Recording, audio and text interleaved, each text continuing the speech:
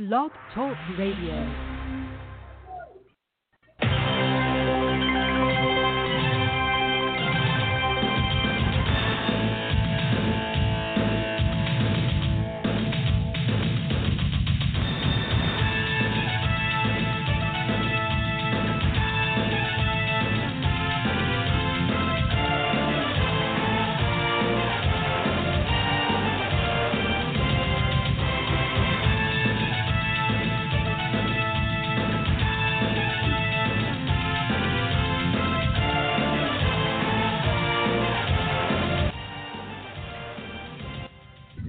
Good evening, everybody. I'm Rich Young alongside Eugene Bidden. That's right. We brought the little man out and about to hang out with us here on a beautiful Saturday night special as we're here live at Woodland High School with the SCYFA SEC 12U Championship game to follow the game that's currently happening right now. As, again, we are here throughout the entire day, and we have watched multiple games here this afternoon. This started early this morning, around 10 o'clock. The first kickoff had a very similar ring to the Low Country, and that was, I believe, a very good team from North Charleston, the Raiders, taking on a very good team out of Fort Dorchester, and the Patriots. It was 8U action. At the end of it all, it was a Fort Dorchester win to start the activities. And let me bring in Eugene for just a split minute because, Eugene, we do have the commissioner of the league here going to be joining us here in just a little bit. As you start to kind of put everything in perspective, you've been out here today for most of the show. You've seen a lot of this. What's kind of your thoughts on all of this? First of all, you know, a lot of people think of the youth league, or some people used to call it the Pee Wee League and things like that. And you see, you know, a kind of a ragtag group of individuals, maybe with some daddy balls, some dads coaching, and some great volunteers. And no disrespect to anyone who volunteers their time, but what you see out here today is very professional. It's very well organized. You know, the players seem to be coached by some of the best coaches around, especially at this level. You know, that's probably the biggest thing that sticks out is just the level of this. You know, it's not backyard. It's organized. These kids look the part. You know, they're wearing the jerseys that, you know, they hope they'll be wearing in a couple of years at that varsity level. I've seen varsity coaches out here cheering on and talking to, mentoring, you know, some of the younger bucks. And so it just, you know, it's almost like a mini version of Friday nights. But it's definitely interesting. It's definitely fun to watch. You know, and the kids seem to be learning a lot of actual good football, meaning good technique stuff that'll definitely serve them and those high school coaches a little later on. You know about that. Let's do this. Let's bring in Jay Williams. He is the commissioner of this entire, of course, SCYFA, the SEC edition here on the coastline. Jay, good afternoon, and thanks again for the invitation. Glad to have you with us tonight, buddy. I don't think it's right. Good afternoon, Richie, man. I appreciate y'all coming out. I'm glad you both and Eugene were able to make it, man, and enjoy this great day of football that we're having out here at the Wood. Been some tremendous games being played all day long. So, of course, now, Jay, we've been doing this all season long. We started this relationship, April, May, June, and here we are now in the latter part of November, Jay. So today, talked about, we knew this was going to be a big deal, but it got even bigger because you had the opportunity to bring in some of the guys from the upstate, right? You got a chance to bring in some of the teams from other divisions around. Kind of tell us, who have we seen today, and quite frankly, who's even on the field right now that look a little unfamiliar to some of those here in the Low Country? Right now, who's playing is the 12U Rock Hill Wildcats, of course, out of Rock Hill, and the 12U Upstate Titans out of Greenville. You guys are in a dog fight, 24 seconds left in the third, 0-0. So first team wins, score, looks like they're going to win this one. But, man, we have teams from everywhere today. Columbia Knights are in attendance, Asheville Extreme, Spartanburg Gators, Carolina Elite Panthers out of Lancaster. And those were the different areas that came in from the Midlands and the Upstate, and then, of course, the two that's playing right now.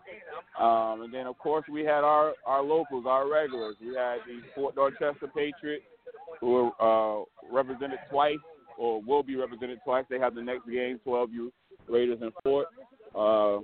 The Raiders were represented 3 times. Their 8U took a loss to Fort earlier. Their 10U won the lower state championship.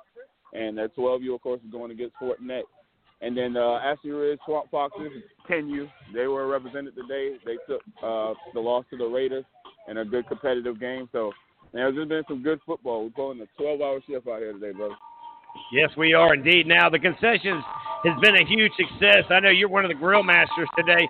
Did you expect to see the turnout from the upstate all the way down here to the lower state and every team in between? What was kind of your thoughts when you started seeing these gates start to fill up with the guests and everybody socially distanced?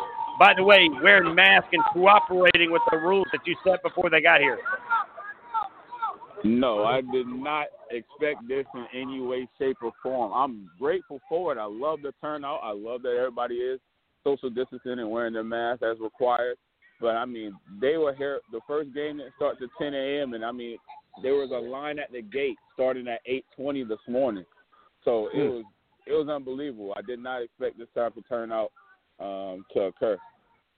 Definitely going to be a good time here. Now, when you look at everything with COVID, and, of course, we're live right now with Jay Williams. He's down somewhere under the press box down there on the field, making sure everybody's in order. But what would you say at this point? Because this wraps up at least the SEC version of this entire, I would say, season. However, next week we look into the championship games down here in Charleston, where we'll be coming somewhere locally here. That being said, what would you say overall grade-wise would we give the first year of the SCYFA here in the SEC division? After today, just the SCYFA period, I would give it an A+ for the first year. Us doing this to get this type of turnout, this type of support, this type of football, the actual play on the field. I mean, it's just been tremendous. SEC division, we have some things that we can work on. On the field play, I think that has been terrific. There's a lot of off-the-field issues that can be addressed and adjusted, but if we're talking about just playing the SEC on the field, I would give it an A-. Definitely, we can get some more improvement as far as skill and coaching-wise, but as Eugene mentioned, that'll come because you see a lot of these high school coaches out here supporting their youth team now. I'm sure they'll get some of their assistants and things of that nature to start helping out, and I think you'll see our level of competition just continue to rise and rise in the SEC division. No doubt. Commish, I want to thank you on behalf of myself and all of our team here at Southern Sports Central, be the official flagship of this entire league and, of course, across the SEC version. I look forward to meeting. Not only did I get a chance to meet a lot of those guys that do what you do around the state, look forward to seeing a few more next week. Of course, we'll broadcast the games. We'll probably work out a way to get it on the radio if we don't figure out the TV deal next week. But nevertheless, I just want to personally say this. What a great job today. Can't wait for the finale here in about 9 minutes. That is if somebody scores. But, again, I'll let you get back at your job here today, but you've done a great job, and I look forward to talking to you after tonight's ball game. All right, brother. Yeah, we'll definitely catch up after the game. All right, brother. Thank you very much. I can't go anywhere. Yeah, you're not going anywhere. I got eyes on you. All right, then, Commish. Appreciate you, buddy. All right. All right, there you go, ladies and gentlemen. Jay is one of the great ones down here in the community, not only here at this field, but he goes around and he does so much for so many. And that's the thing that I've enjoyed the most. Part of Southern Sports Central is not this that we cover Friday Night Lights. Here we are under the lights on a Saturday night, giving you a special moment, giving these young men and maybe a few women out there a chance to hear their number called here on the radio. And to me, Eugene, I think about the days when you and I played in the leagues like this. We didn't have it married up together with the high schools. I think that's really neat. The first question that you had when you came up, because this is one of the first chances that you had a chance to see some of this kind of action, and your first question was, where's that high school, or who is connected to that school and that school? Of course, one of them was the team out of Columbia. They're connected to Tom Knotts and those guys, and then there was another team out there connected to another school.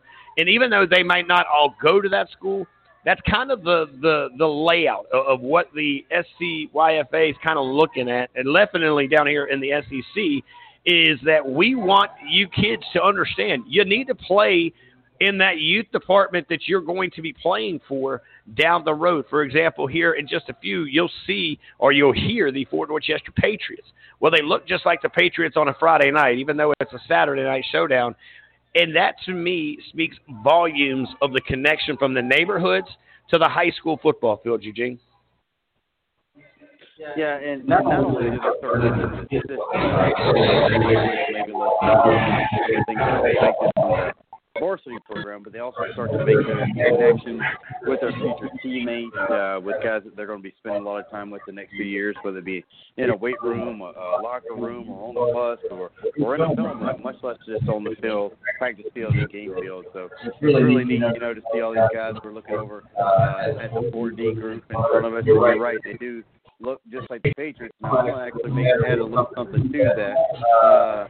Some of these guys, like this gentleman coming up, the bleachers there, number 78, looks like he could probably go over there and play for your varsity squad now.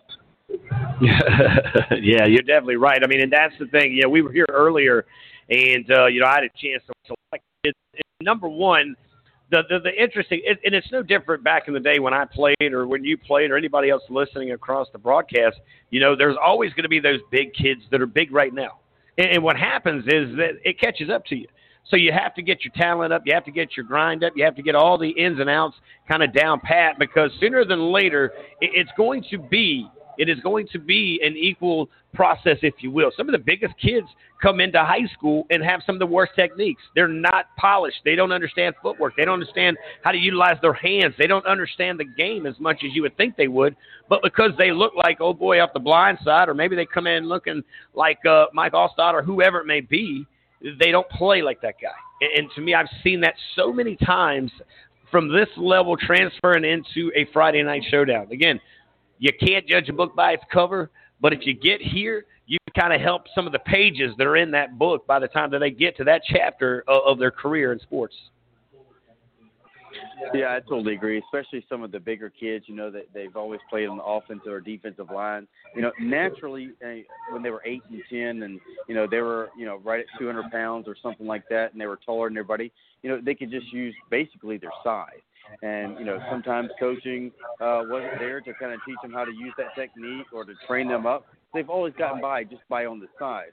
What you're seeing here, and I've seen some of this earlier in the game, some of these offensive linemen are actually moving. Some of them are rolling. Some of them are sitting. Basically, they will sit where they are. And I just saw one pull and come around and block for a receiver who had caught the ball basically behind the line of scrimmage and take off down the sideline. So the technique, you're right, and the development is there at this level, in this league that Jay's put together and running. Because like you said, a lot of times there was two things at the football field when we were playing, youth league and Pee Wee football. It was a scale, because if anybody weighed over a certain amount, they couldn't touch the ball.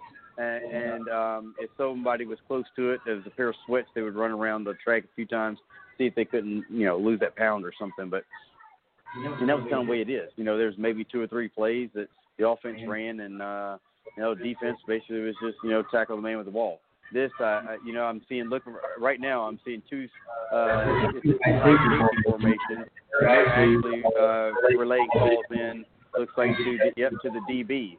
So this is certainly a far than what we had. Yeah, you see the uniforms are a lot different. I mean, we had these mad looking jerseys that had holes in them, like you could almost slip a quarter into, right? I mean, in these jerseys, they're that ones that's like skin tight, like spandex, because coaches are playing a game of chess, and you can't grab us by our jersey. You've got to tackle us by our ankles to knock us down. And then the team, matter of fact, on the other side, as we're up high in the sky in the press box, if you look on the other side of that team, I believe from Rock Hill, is that team. For me, it was a funny part, because I'm sitting there talking to Coach Booker, who is one of the coaches for the 12U Raiders that's going to be playing next in our game of the week here tonight on the broadcast. And here come these coaches from Rock Hill, and they break out headsets. I mean, are you kidding me? 12U guys with headsets? I mean, hey, look, I don't knock it, because they're in here as an undefeated team, and with 5:56 remaining, it's all zeros. And again, and I say this because I see it on Fridays. I watch it on Saturdays, since I've been a part of this league here, is the guy that does what I do here for Jay and all the guys at the SCYFA, and it becomes a game of chess. It becomes guys, what are you doing right now? Yes, but it's what can I do now, but I'm paying attention what's going to happen in about 2 or 3 other plays. It's like driving down the road. You don't have to worry about the car in front of you. You got to worry about the car 2 or 3 heads just to be safe. Yeah, and I did see the head test on the coaches. That's actually interesting. And now I'm around over there to see where these guys are sitting. There's a spotter on that end. And it's actually very interesting to see that at that level. But again, we're seeing these guys making calls and players making calls on the sideline or on the field, which is very, very unusual for this level. That goes to say that these guys are teaching. Now, there was sort of a conversation earlier where one of the coaches, I believe it was for the Swamp Foxes, was talking to the head coach at the varsity level.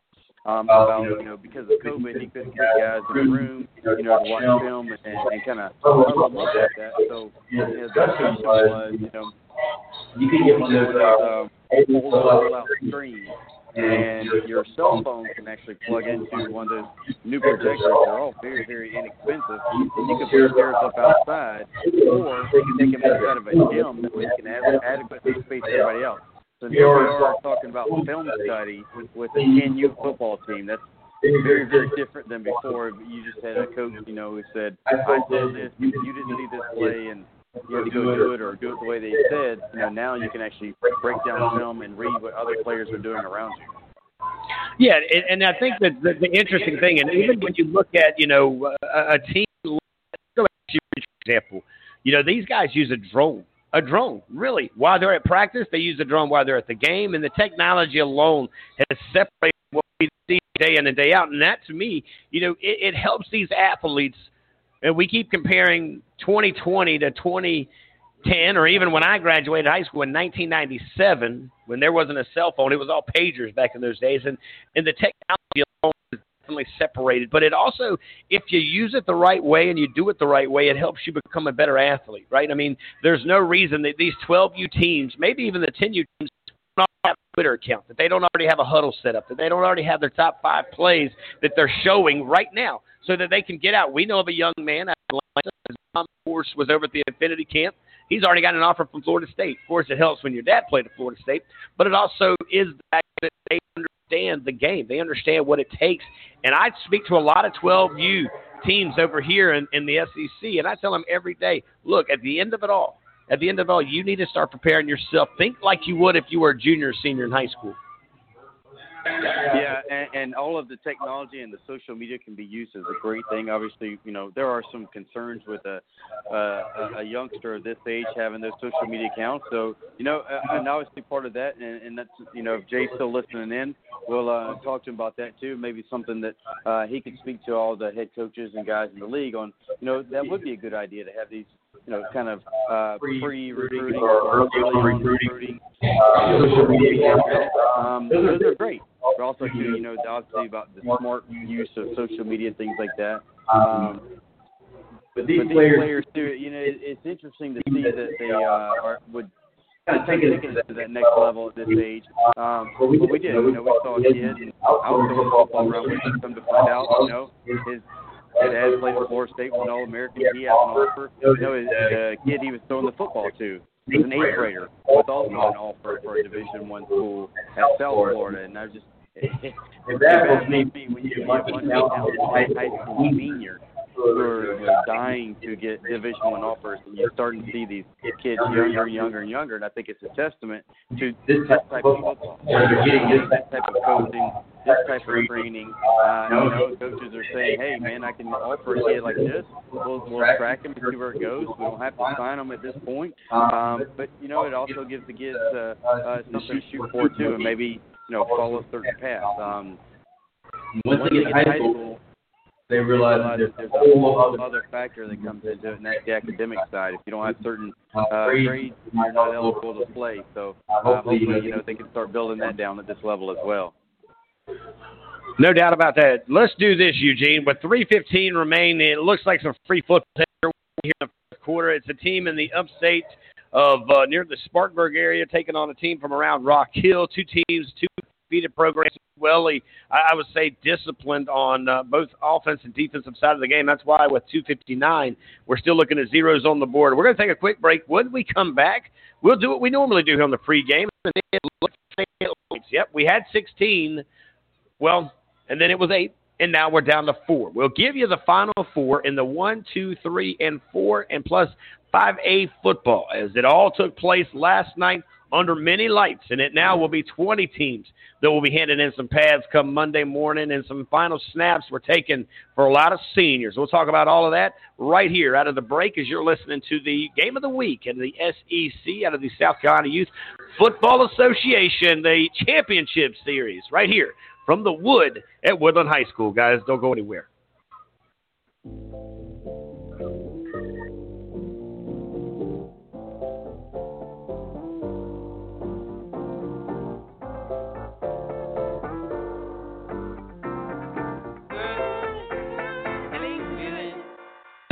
Feeling good, like I should. When in dark, I walk around the neighborhood. Feeling blessed, never stressed. Got that sunshine on my Sunday best. Yeah, hey, every day can be a better day despite the challenge. All you gotta do is leave it better than you found it. It's gonna get difficult to stand, but hold your balance. I just say whatever, cause there is no way you're around it. Cause everyone falls down sometimes, but you just gotta know it'll all be fine. It's okay. It's okay. It's okay. Hey, feeling good, like I should. When in dark, I walk around the neighborhood. Feeling blessed, never stressed. Got that sunshine on my Sunday best. Hey, some days you wake up and nothing works, you feel surrounded.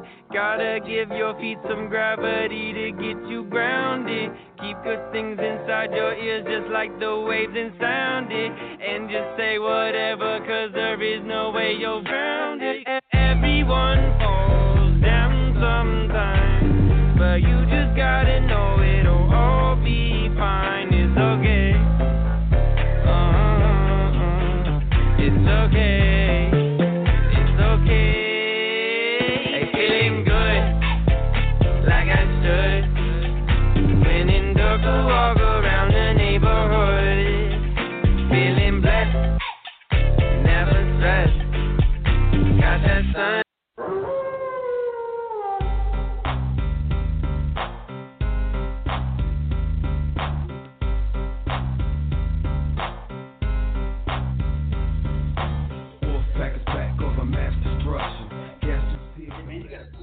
Hey, welcome back, everybody. I'm Rich Young here live on Southern Sports Central, coming to you, of course, from the 12U South Carolina Youth Football Association SEC Championship game. And it will be played as soon as this big-time matchup between a team from the upstate, the Greenville Titans, taking on the Rock Hill Wildcats. Both teams are undefeated, and they're both scoreless with 2:19 remaining here in the fourth. We will see. Our game of the week is going to see two low-country teams, and that will be, of course, the 12U boys of the Fort Dorchester Patriots taking on a very good team out of North Charleston, and the 12U Raiders, and it will be a winner-take-all. The loser, unfortunately, will see their season come to an end, but don't worry. If you win, you're in, and that means what? That means next week you'll hear them right here on Southern Sports Central. Now, there will only be 3 games next week. We're going to try something different. We're going to try to do what we can to bring you all 3 games on 3 different broadcasts. So we'll figure all that part of it out. We'll let you know as you follow us on Twitter at SO Sports Central and on Facebook at Southern Sports Central. Again, I'm Richie. I'm alongside here for the call tonight with Eugene Benton, the other half of the duo on Mondays and Wednesdays, where you can hear us live from 6 to 9. But it's tonight that we talk about last night. Boy, oh boy, where there's some picks that were right and wrong from a lot of us, me included. It happens. That's why you play the game, as we bring in, Eugene here in just a few minutes. But I'll say this. Last night in 5A football, the winners were as followed. Dutch Fork hung tight to do what they needed to do to take out a team known as Carolina Force. They advanced to play a team, Sumter, not too far down the road on 378, where the Gamecocks will be traveling to Dutch Fork. Winner of that one gets the state championship opportunity the following week. On the other side, it was T.L. Hanna. How about the boys of radio? Of course, he passed away last year. They played their hearts for radio and every other fan around T.L. Hanna. They knock out Gaffney, and at the end of it, it was a close game. But it was Gaffney that came back late in the fourth quarter to make it that game. But T.L. Hanna is victorious. They will now see the likes of a team, Northwestern. Not a lot of people, who did. It was Coach Steele, the principal over there at Berkeley High School, picked that upset over Dorman. So not only is Gaffney out, Dorman's out, Fort Dorchester's out. Now naming 3 out of the top 4 all year long in 5A football. We'll be watching next week as one. So it is in 5A football, Eugene. You look at T.L. Hanna. They'll be hosting a team out of Northwestern. Now, Northwestern plays good football. They're in that Rider side, the upper part, weird part of the state of South Carolina. And Dutch Fork hosting Sumter. Your thoughts on how 5A football ended up after the games came to an end? Well, I've been completely off on everything 5A football this year. I was completely wrong on both of my picks in the upstate. I had a Gaffney-Dorman rematch. I had Gaffney, as possibly the team that could beat Dutch Fork in the state championship. I think the ball bounced the right way for Dutch Fork this year. And I'm not saying I root against them. I just was picking other teams, and I was kind of maybe thinking, this might be the year that another team knocks them off. But it's hard to do that. There's a big touchdown for Rock Hill on a nice pass. But, boy, it was very interesting how it turns out. I did, in the game, I did pick Sumter to win that game over River Bluff. And also, I thought Dutch Fork would win over Carolina Force. I just thought Carolina Force could score with them, and Carolina Force did put some points up in the game. I just saw some matchups. I thought they could do that. So a little bit of shock, a little bit of not.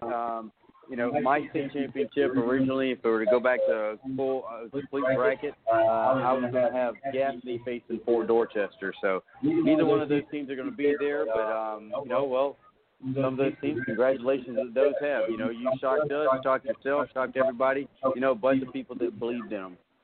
No doubt about it here. Just scoring, by the way, with 31 seconds in the fourth quarter, and it took every bit of all 4 quarters to finally put some points on the board. And the boys of Rock Hill, the Wildcats, are up 6-0. Let's give you the call as they're set up for the 2-point conversion. Here's the snap. Quarterback rolls out to the right and is introduced to that incredible defense of Greenville. Here come the Titans with denial on their face and denial on the mindset. It stays 6-0, 31 seconds left, fourth quarter. This is it, as this is some free football on the broadcast here, as we're before the game, if you will. And this, of course, pregame brought to you by Southern Sports Central, the official radio broadcast team of the South Carolina Youth Football Association. I'm Rich Young alongside Eugene Benton. Now we look at the 4A from last night, and there was, again, some more opportunities for good conversations. How about this one? It was Catawba Ridge. Now, Catawba Ridge is in a very similar area as Northwestern, by the way, so we're not surprised that this Catawba Ridge is doing what they're doing. They're one of the newer schools. They're taking the best opportunities. They knocked out Irmo. They will live on to see another day because AC Flora took out South Point, another team in that area. But at AC Flora, big-time Catawba Ridge, can they be the Cinderella team of the high school playoffs? They're right now definitely wearing that slipper. On the other side, in the lower state, Myrtle Beach went down to Beaufort, struggled for a little while, but the boys of Myrtle Beach, Ryan Berger, of course, J.J. Jones, and Mr. Randall did what they do. The back looked pretty good as they're watching him do some things. The defense a little septic for Myrtle Beach. I'm not picking on them, but I'm just telling you, they got to have to figure that out. They cannot afford to give up some of the big plays they did against Beaufort as they travel next week back to North Myrtle Beach for some big matchup, because North Myrtle Beach took out a North Augusta team. We saw them on TV as well, and that was kind of a game to watch multiple games, to do certain things. And last night, I looked at 4A, and I think 4A's got a heck of a battle between 4 different teams that play 4 different style football games. That's exactly the point I was going to make. There are 4 different styles of play. AC Flora wants to score 70. I still have them in the state title game. I think they can. Catawba Bridge is a very balanced offense and defense. They have played some good matchups and they've won some big games. But I don't see right now anything stopping or slowing down the AC Flora offense. And I have them. Right now, I kind of give them the slight nod to win the state championship. You know what would be fun? I don't think we'll see it because I think North Myrtle Beach is going to beat Myrtle Beach. But I think it'd be a fun game if we could see it, which would be Myrtle Beach and AC Flora. You want to talk about a bunch of points and a bunch of might as well just keep bringing up the scoreboard. Hopefully there's no cheerleader or mascot that has to do push-ups for points in that game. No doubt about it. Let's quickly look at 3A football. How about Wren? They win 4A last year. They stepped down to 3A this year. And for me, watching what Wren has done, and I love the coach, his wife. I got a chance to meet them last year and being a part of that state championship game. And they played Myrtle Beach, by the way, and beat that Myrtle Beach team.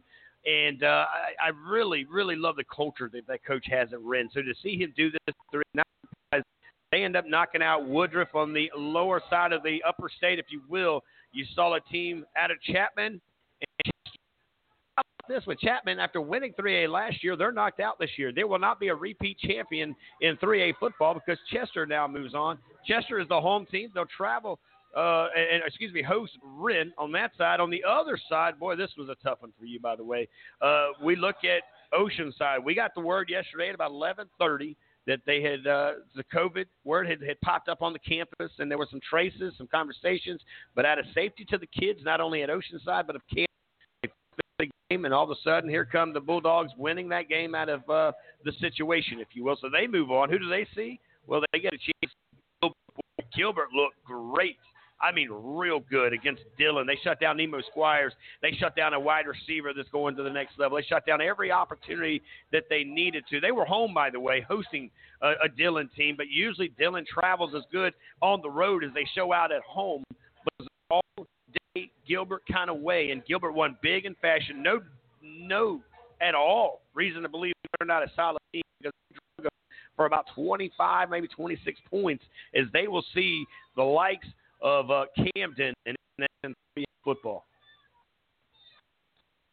Yeah, the lower state, there's still some, people talking with that Oceanside not being able to play in the game. But, when it comes to Camden and Gilbert, that's going to be a matchup. Those schools aren't very far apart.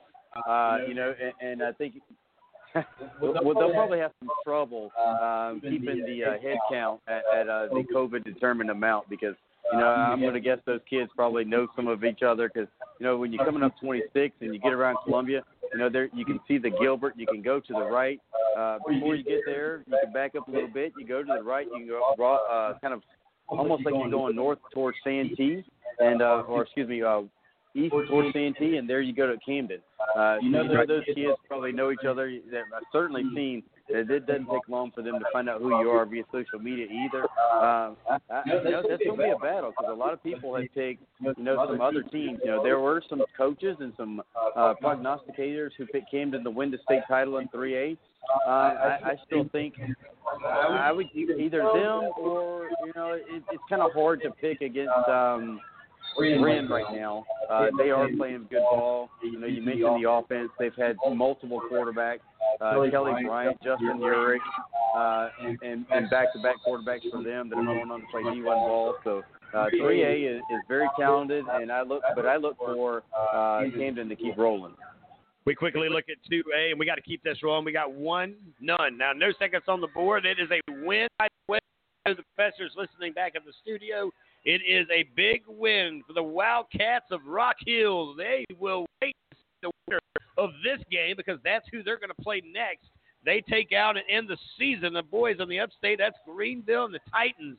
We will remember the Titans. They did put up a great season. They're not happy about some things down on the field, but nevertheless, it is all said and done. Zeros across the board, 6-0 and 12U. Rock Hill, the Wildcats will wait for the winner of our game of the week coming up next. But before we get there, let's get quickly through the 2A. It was Andrews and Coach Durham. His son Eli Durham did a great job. They really handled business on the road against Pelion, right? Did I say it right that time, Pelion? So you see Pelion there. They are now parking it at home. On the other side, they will see a team that they know very well. That's Marion. They lost to them earlier in the season, but this time maybe a little different. And I like the likes of what Coach Durham is get to bring to the table next Friday night as they travel to Marion. I would go there, a little bit far from me, but I like that opportunity. Now, on the other side of the upstate, you got to talk about the promised land. There you see the Big A at Abbeville. Abbeville continues to do Abbeville things. They win against a really, really good team, and that, of course, would be Chesney, right? I believe Chesney was the team that so they beat Chesney. They will see the likes of this team that I like a lot, and you saw them, and that's Gray Collegiate. They knocked down Crush. So it is going to be a big-time matchup between what, who, and how. That's the Gray Collegiate against the Big A in Abbeville. Really quickly, 4 teams, 2 games. What do you think, bud? Well, I'm going to start with the 2A and with that Gray Collegiate Abbeville game. Gray Collegiate lost last year, came up short on final drive, lost by 7 points. I really think that they have a better running game this year. I think they're better up front defensive line. They're huge up front defensive line this year. I'm going to go out on a limb. I'm going to pick Gray Collegiate. I'm going to stick with the sibling school. I have seen them in person. I know what the A's got, or I've seen the A and seen, a lot of the talk and things about that. But I'm going with Gray Collegiate. And then the lower state, whatever it is that's going on in these discussions with David Shelton before he comes on the show with us on Monday, whatever it was, it told him that he believes that the A, and that is Andrews, will be representing the lower state in the state title game. I'm sticking with the A. I'm going with the Jacket. Yeah, it's going to be a good one there. And when you kind of pull it all up, you kind of put it all in perspective, for me, Abbeville is going to be a team that you just have to beat them. I like the factor of what they do, but to beat a team like Abbeville, I got to kind of work with that mojo, and I'm going to go with that. Now, as far as picking the Andrews versus the other guys, I don't know, man. I like Scott. I think Scott's got a chance. I'm going to be a homer. He's my guy. His kid, I've known him since he was a young kid. I think I like the chances of him pulling that game away, and you want to, of course, try to see how that thing is as well. Let's quickly look at the other game, and this is the last game that we'll talk about before we head to a quick break. And then we get to that quick break, we'll bring us the game of the week, 1A, and it went like this. You start to see some of the action around, and of course, Eugene, you and I talk about these teams on a regular basis. We've seen a lot of the action. We talked about these guys, but when you start to put everything in order, and again, trying to pull this thing up really quick here, is Bamberg or Earhart. Their team that beat C.E. Murray. Of course, they had to play Well Branch. I just feel like Well Branch had a good team, just not good enough. Not good enough to be on the road to take out a very well-coached and disciplined team like Well Branch. It was Bamberg, Earhart. They get the win. On the other side, who will they play? Well, we both picked this one, even though I think we both picked this one. Did we both pick Lakeview this past week? Because I know I picked them. I wasn't going to go against that because Carver Bay, while I get it, they've got a lot of NFL history. I just don't think they've got what they need to get that win. So they will see, and that is only at Lakeview. They're going to host Bamberg Earhart. On the upstate, it is Southside Christian. We've talked about those guys. So they actually won their game against Blackville Hilda. They will be the home team against who is that? Well, the Silver Foxes of Lamar. Lamar takes out the War Eagles of Wagner Sally. And that is how that one will work out. Just kind of quickly, you got to go to a break here in about 20, maybe 30 seconds, Eugene. Well, clearly the upstate's offense and the lower state's defense. I love the Wild Gators of Lakeview. I'm sticking with Coach Crosby with the defense of Bamberg, and in the upstate, I'm going with Southside Christian's offense. Yeah, no doubt about it. Let's head to a quick break. Again, you are coming up to the game of the week here at the Wood. We are right down the road. Highway 78 is the location. We're just a little bit off the eye of I-26.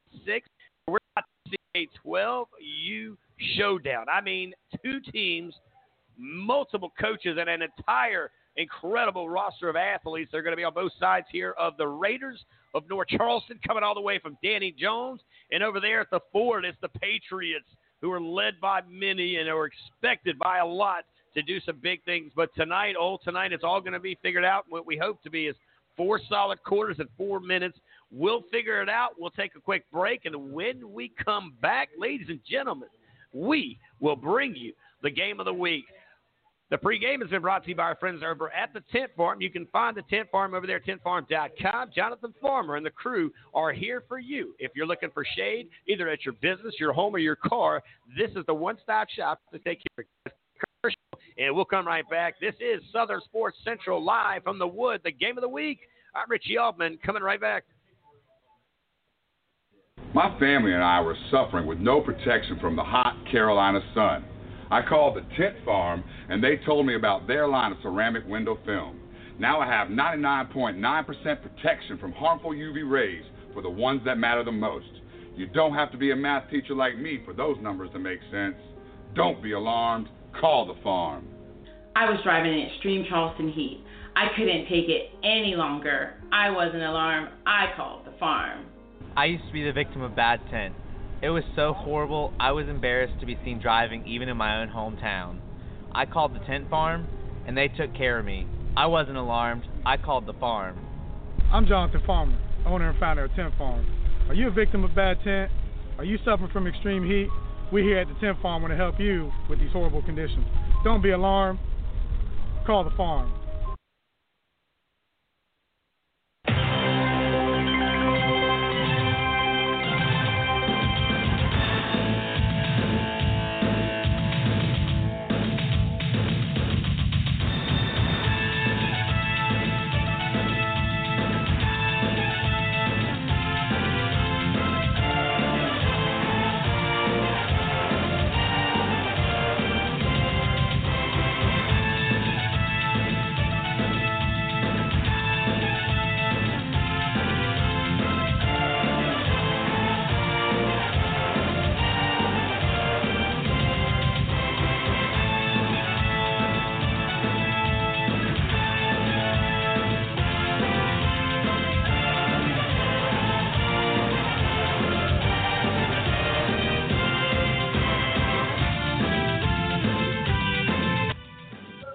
Hey, good afternoon, everybody, or should we say good evening? I'm Rich Yelman here alongside Eugene Benton for the call here tonight in our game of the week, and it is down live at the Wood, right down the road from Highway 78 is where we're located. One of they, Coach Cyber, he is the athletic director right here at Woodland High School. Coach Ford is the head football coach. And if you would, you start to kind of put everything in perspective, and tonight has been for all the marbles since 10 o'clock this morning where you start to kind of put everything in perspective, Eugene. Win today, you play tomorrow, or you play Saturday, which is a week from today. And, of course, we're waiting whether it's going to be at one of the 3 locations here in Charleston. It could be at Danny Jones. It could be back here at the high school that they're working on right now. But you've seen the action just now where the game of the 12U and the upstate, who will be playing against the team down here in the lower state, just pulled it off. Rock Hill, the Wildcats, it took them 31 seconds remaining in the fourth quarter for them to figure out that they only needed 6 points. They needed 6 points to win tonight's matchup to play the winner of this one. Is it going to be the Raiders of North Charleston? Is it going to be the boys of Fort and the Patriots at 12U? But I do know this, in about 22 seconds when they spot the ball and roll the clock and blow the whistle, Eugene, I'm expecting this one to be another nail-biter and a great matchup between two great teams. Well, not a whole lot separates these teams. One's from one end of North Charleston and one's from the other end of North Charleston. But it seems already since they're on the field and we haven't even spotted the ball or flipped the coin yet. It looks like they're checking IDs and making sure our birth certificates are in square to make sure everything's fair for both sides and all else is equal. But I'm sure a lot of these kids played same teams. They might go to school together. Who knows? But once that ball's kicked off, all that stuff goes aside, and you just basically try to win your matchup. And so size-wise, there's not a whole lot of difference. Fort D just because they were closer to us. You know, I was like, wow, some of these kids look like they could play for the varsity team. Then I look over there at North Charleston's team, and some of those guys look like they could play for varsity as well. So here we go. We're now heading to the sidelines. Looks like we're about to get ready for a coin toss. The Zebras are headed to the midfield. By Zebras, he's talking about the referees. For you guys here in the cowbell, and you need a little bit more cowbell as you remember that famous Saturday Night Live skit. And I can tell you this, tonight is going to be as advertised. We're expecting a great matchup. If you're following the SEC version of the South Carolina Youth Football Association, earlier today it started off. Game 1 was an 8U matchup. It was the boys of North Charleston, the Raiders, taking on the 8U. The 8U Fort Dorchester Patriots, and the Patriots stand tall out of them all. At the end, they will advance to next week's championship game to become state champions. Now, they're already SEC champions, but now they'll wait the cost to be the boss, and that is play next Saturday for all the marbles. And the 10U, it was a pretty good matchup till about the third quarter, and that was the 10U boys from the Swamp Foxes of Ashley Ridge. Now, their head football coach was here. Shane Fiddler was on the sideline, and I love to see these coaches. I've seen a bunch of coaches out here. I've seen Coach LaPrade out here before. This young youth, he knows it. That's his pipeline, and that's his foundation that's going to be poured into his program in a few years. As a matter of fact, for these 12U kids, it could be up to next year. And I've even seen the B team coach, by the way. Coach Mack's been out here multiple times. But tonight it was a all-Raider night for the 10U team. They ended up pouring it on strong at the end. They won by 20 or 30 points here because of a pick six, which we'll put that on our on our social media at SO Sports Central and on Twitter. On Facebook at Southern Sports Central. So they are at the field, and they're right now getting the toss out. There's 3 captains for the Fort. There's 4 captains on the other side for the Raiders. Let's give you the looks and the likes here tonight. The Patriots, the 12U guys, are donning these blue jerseys, and coaches, thank you for putting on the white numbers, the white helmets. And on the other side, again, Coach Anton over there and Coach Booker, thank you for what you did, because you gave us the white jerseys for the Raiders, the white helmets, and the black numbers. Going to be a lot easier for the most part because we are eyes in the sky. We're up in the press box here tonight. And we're going to kind of wait and see what we're going to do. So it looks like receiving it first is going to be the Raiders. Now, the Raiders are going to be taking it from the end zone of the scoreboard or the Jumbotron and heading towards the field house. For the Patriots, well, they'll be heading back towards, as I say, Highway 78. So tonight, to give you your bearings, if I mentioned running towards the field house, well, you know we're heading towards the scoreboard. If I say we're running it towards Highway 78, those are familiar with this wonderful 5-star facility, it gives you a little bit of outlook. So here come the referees and the teams. They'll set it up here. As I mentioned, the Raiders will receive it first. Coming in the second half, it will be the Patriots. As here come the referees putting in their notes in their pockets. Great job today, by the way, by referees. They've had about 6 games. 6 or 7 games here today, maybe even 8. But they've had a lot here today, but they've been troopers. They've done an incredible job maintaining the calls. I believe they've made some really, really good ones, some tough ones. And today's been one of those days that they've been tested as much as anybody. Getting ready for the setup here in just a little bit. They'll put the tee down at the 40. Now, Eugene, you asked this question. And, what you see a lot, especially down here in the SEC version, is a lot of onside kick. They don't kick it deep very much. Now, they do kick it deep. You don't see a lot of field goals, by the way, a lot of 2-point conversions. And at the punt, you have a chance to either punt it off or take 20, I believe, or take a walk-off, if you will. So you'll see a few different rules here than what you're familiar with on the lights under a Friday night, as they are doing some substitution. Coach Naz is the coach down there for the Patriots tonight. He stands down there on the sideline. Could be an interesting night here as Patriots looking to get this win. Now they win, they're in. They'll see, by the way, the Rock Hill Wildcats. As the Wildcats will sit back and enjoy another opportunity. 9 minutes on the clock. It is the first quarter. Spot the ball and blow the whistle, because here comes the game of the week, brought to you by Southern Sports Central. Here's the whistles to be blown. They're going to drop the hand. Here's the boot, and there's an onside kick, and it's not going to go the distance, so there comes the flag. Pick it up. Come on, let's go ahead and touch it. Let's get this thing underway, Eugene. As, again, you start to kind of see things, and they'll get them the ball. It'll be a first down, and they're already in the Patriots' territory. Spot the ball on the left hash mark around the 43-yard line, Eugene. Yeah. You know, one thing I'd like to talk to these coaches about prior to next season is getting away with those three-prong orange tees. You can't get it to the ball if they're doing the onside kick. Can't really get it up in the air. They're just really bad and teach bad technique. So maybe I can hook up with my main man Jay and give a clinic on these and see if I can pass out some of those solid block wooden tees. You know, so it's a developmental thing. It might help these kids out.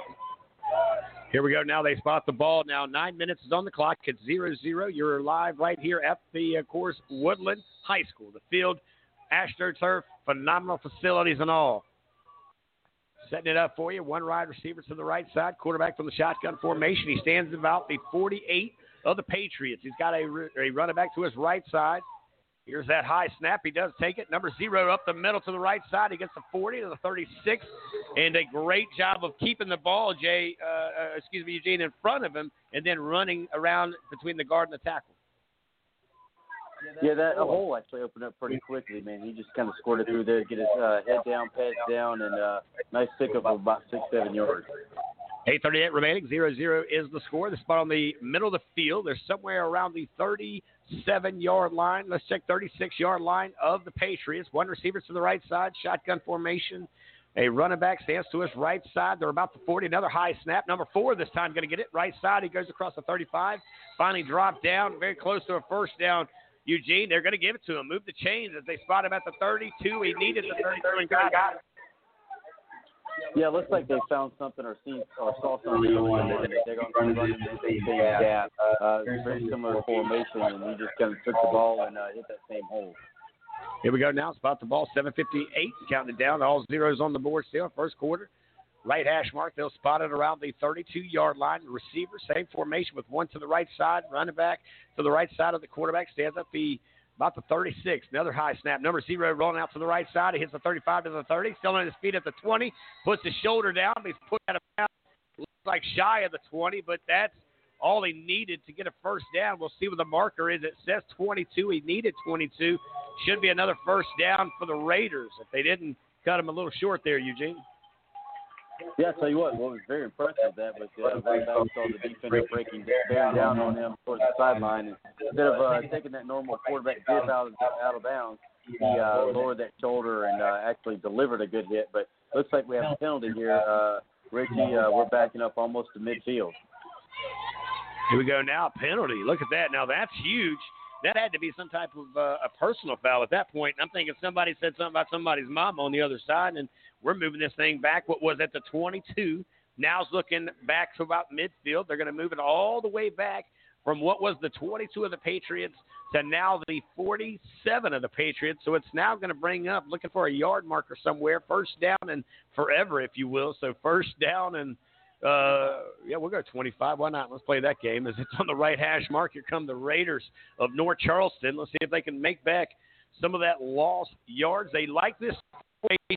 Running backs are going to be back in the backfield with the quarterback from the shotgun. He'll stand in his own side. Of course, he's now in his own territory, Eugene, as they'll have a running back when they come back because they just called a timeout to his right side. But something like that's huge. And when you get latter part of the season, like right now, disciplined football is going to either win you or lose you football games. It's just you can't give away yards, nor can you fail to not capitalize on mistakes.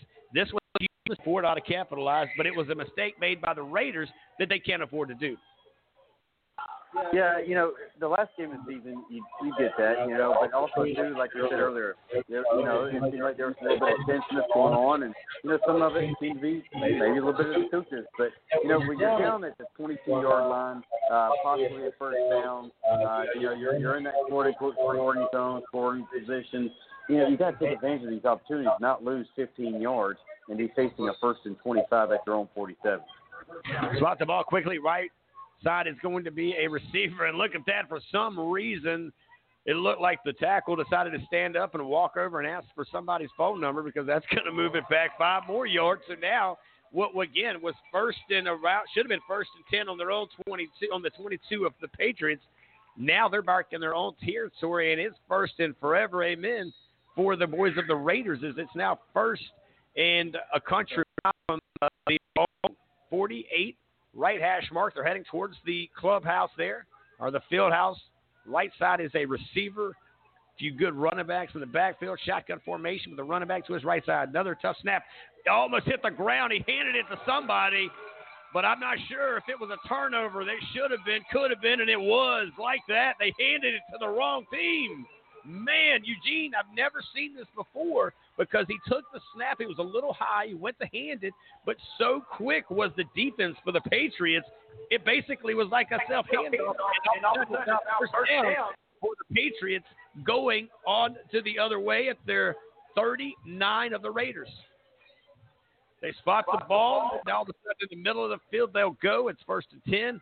Boy, oh boy. What a matchup, what a time. And we talked about making the most out of a mistake. Here come the Patriots. One wide receiver to the right side. Quarterback's going to stand at the under the center there. Number 1, he goes around the 35 to the 30. Jukes back to the right side. He's on his feet at the 20, to the 10, to the 5, to the 4, to the 3, to the 1. Touchdown, Patriots. And it took them all but 15 seconds. With 6:53, they take the lead.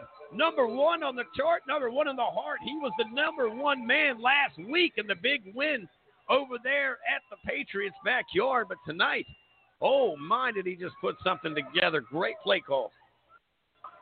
Yeah, no doubt. What a way to strike quickly. And what I would say because we haven't seen it covered. I mean, Fort Dorchester ran out there, got on top of the ball and put it in the end zone with it. I don't think I've ever seen anyone intercept a shovel pass before, and that's what that looked like to play before. Fort Dorchester now lining up for the 2-point conversion. We got 2 wide receivers. We got 1 coming in now. We had 2 wideouts going in. Here we go now as the quarterback back under center. Number 1 is going to take it. He's going to hand it off the middle. He got in. I think he did. Let's see if they give him the mark, and they do. So 2 go on the board. The Patriots with 6:53 remaining. 8-0 is the score. We'll take a quick break because it doesn't take them long to put things together. And the honor of the Coastal Carolina Chanticleers, by the way, picked up another win today, beating a team in North Carolina and App State. Here is a little love for our for our Chanticleers. Girl, the way you moving, got me on a train.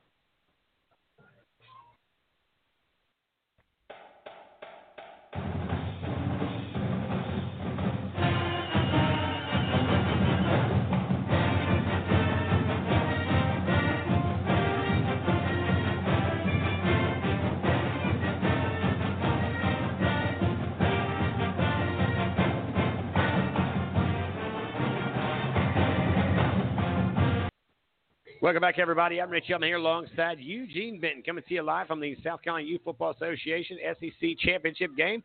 Squib kick number 8. It went over his shoulders for the Raiders, and it bounced out of bounds around the 44-yard line. So spot the ball on the left hash mark. The Raiders come back after a big turnover that they gave up with not much off there on the clock there, and it was with 6:53 that the Patriots made the most out of it. Number 1 ran it for about 40 yards into the end zone. Then they went for 2 and got it. They had the lead with 6:53 remaining. Eugene, 8-0 Patriots. Well, just like their counterparts in varsity, they're a quick strike team. They can strike from anywhere on the field. And again, what set that offense up was a defensive play in the backfield that caused the turnovers.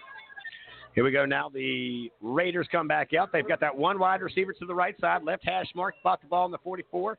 Shotgun formation, another high snap, number 0 to the right side, and he's met by the wall of the Patriots. Number 22 and number 4 was all over him as they jumped for joy and excitement. A big tackle for loss.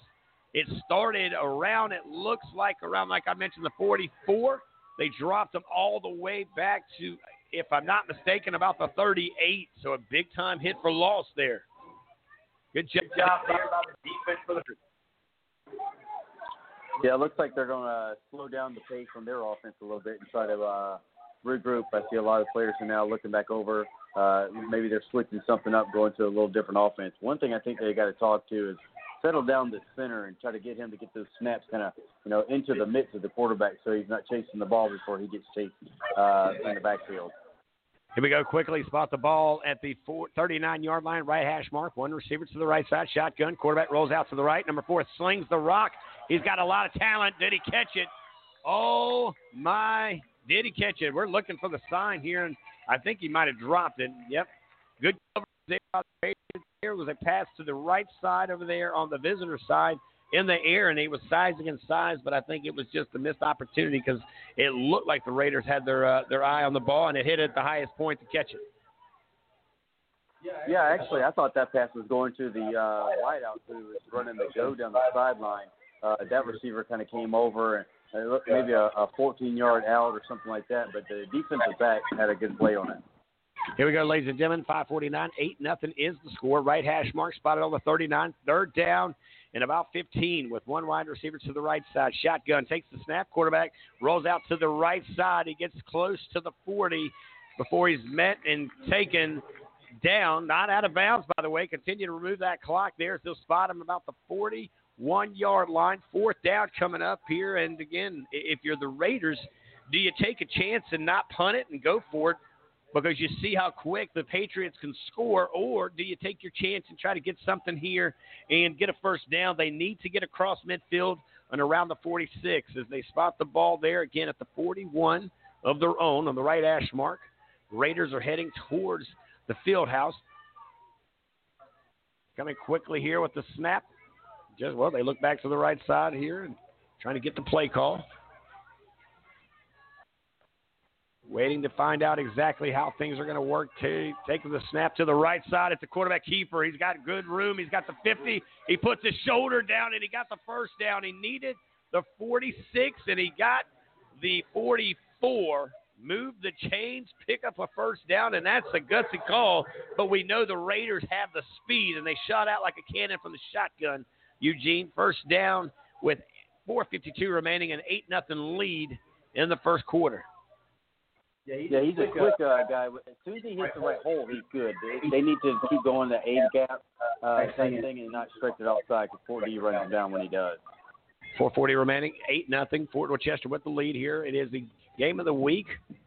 Spot the ball around the 43-yard line, right hash mark. One wide receiver to the right side. Here comes the quarterback to the left side. He's stiff arms. He's not even going to get it to the line of scrimmage as he's drugged back into their own territory. Continue to move the clock. They spot the ball on the 48-yard line, and they needed the 34, but nowhere near that. That's a loss of about 10. Yeah, obviously the coach over on the sideline isn't listening to the show. I just said, when he tries to stretch the field and run towards that sideline, he gets caught in the backfield. And once again, we're facing a 2nd and 20, looks like, because, again, those negative yard plays keep offsetting those positive yard plays when he hits the right gap and makes a few yards down the field. 3:48 remaining. It's 8-0. Fort Dorchester scored with about 6:53 remaining in the first quarter as they hold the lead, and it is a big second down, a loss of about 10. Spot the ball back in their own territory on the left hash mark around the 48-yard line. The Raiders of North Charleston try to put something together. They've got some receivers, about 3 to the right side, shotgun formation. Number 4's got heat. He's got some blue jerseys, but he gets away. He rolls out to the right side. Here come a few more good friends. He trips it. He loses the ball, I believe. We'll wait and see. They're going to say he was down by contact. Not sure I believe that either, but nevertheless, the Raiders keep the ball, and another opportunity is I don't know if they made anything or lost anything. I think they lost a yard or two there. They'll spot the ball now around the 46-yard line, loss of 2. No, they're going to move it all the way to the 45-yard line, so a loss of about 4 on this with a big third down, and let's say about 20 all the way from the 45-yard line, the right hash mark. They're going to split out some receivers now for the first time to the left side. Nobody standing up on the right side at this moment. Shotgun formation. Quarterback stands, a running back to his right side. Another tough snap. He runs it to the right, but he's met by the big blue jerseys of the Patriots. First on the hit was put every shoulder pad in his opportunity there across the front end of him, and they drop him maybe back to the line of scrimmage. I think they're going to get them back to the 45, Eugene. So that'll bring up another fourth down, but we just saw them get 20. Why not do it again? Yeah, at this point, you don't have a whole lot. You lose. You don't have a whole lot going on offense.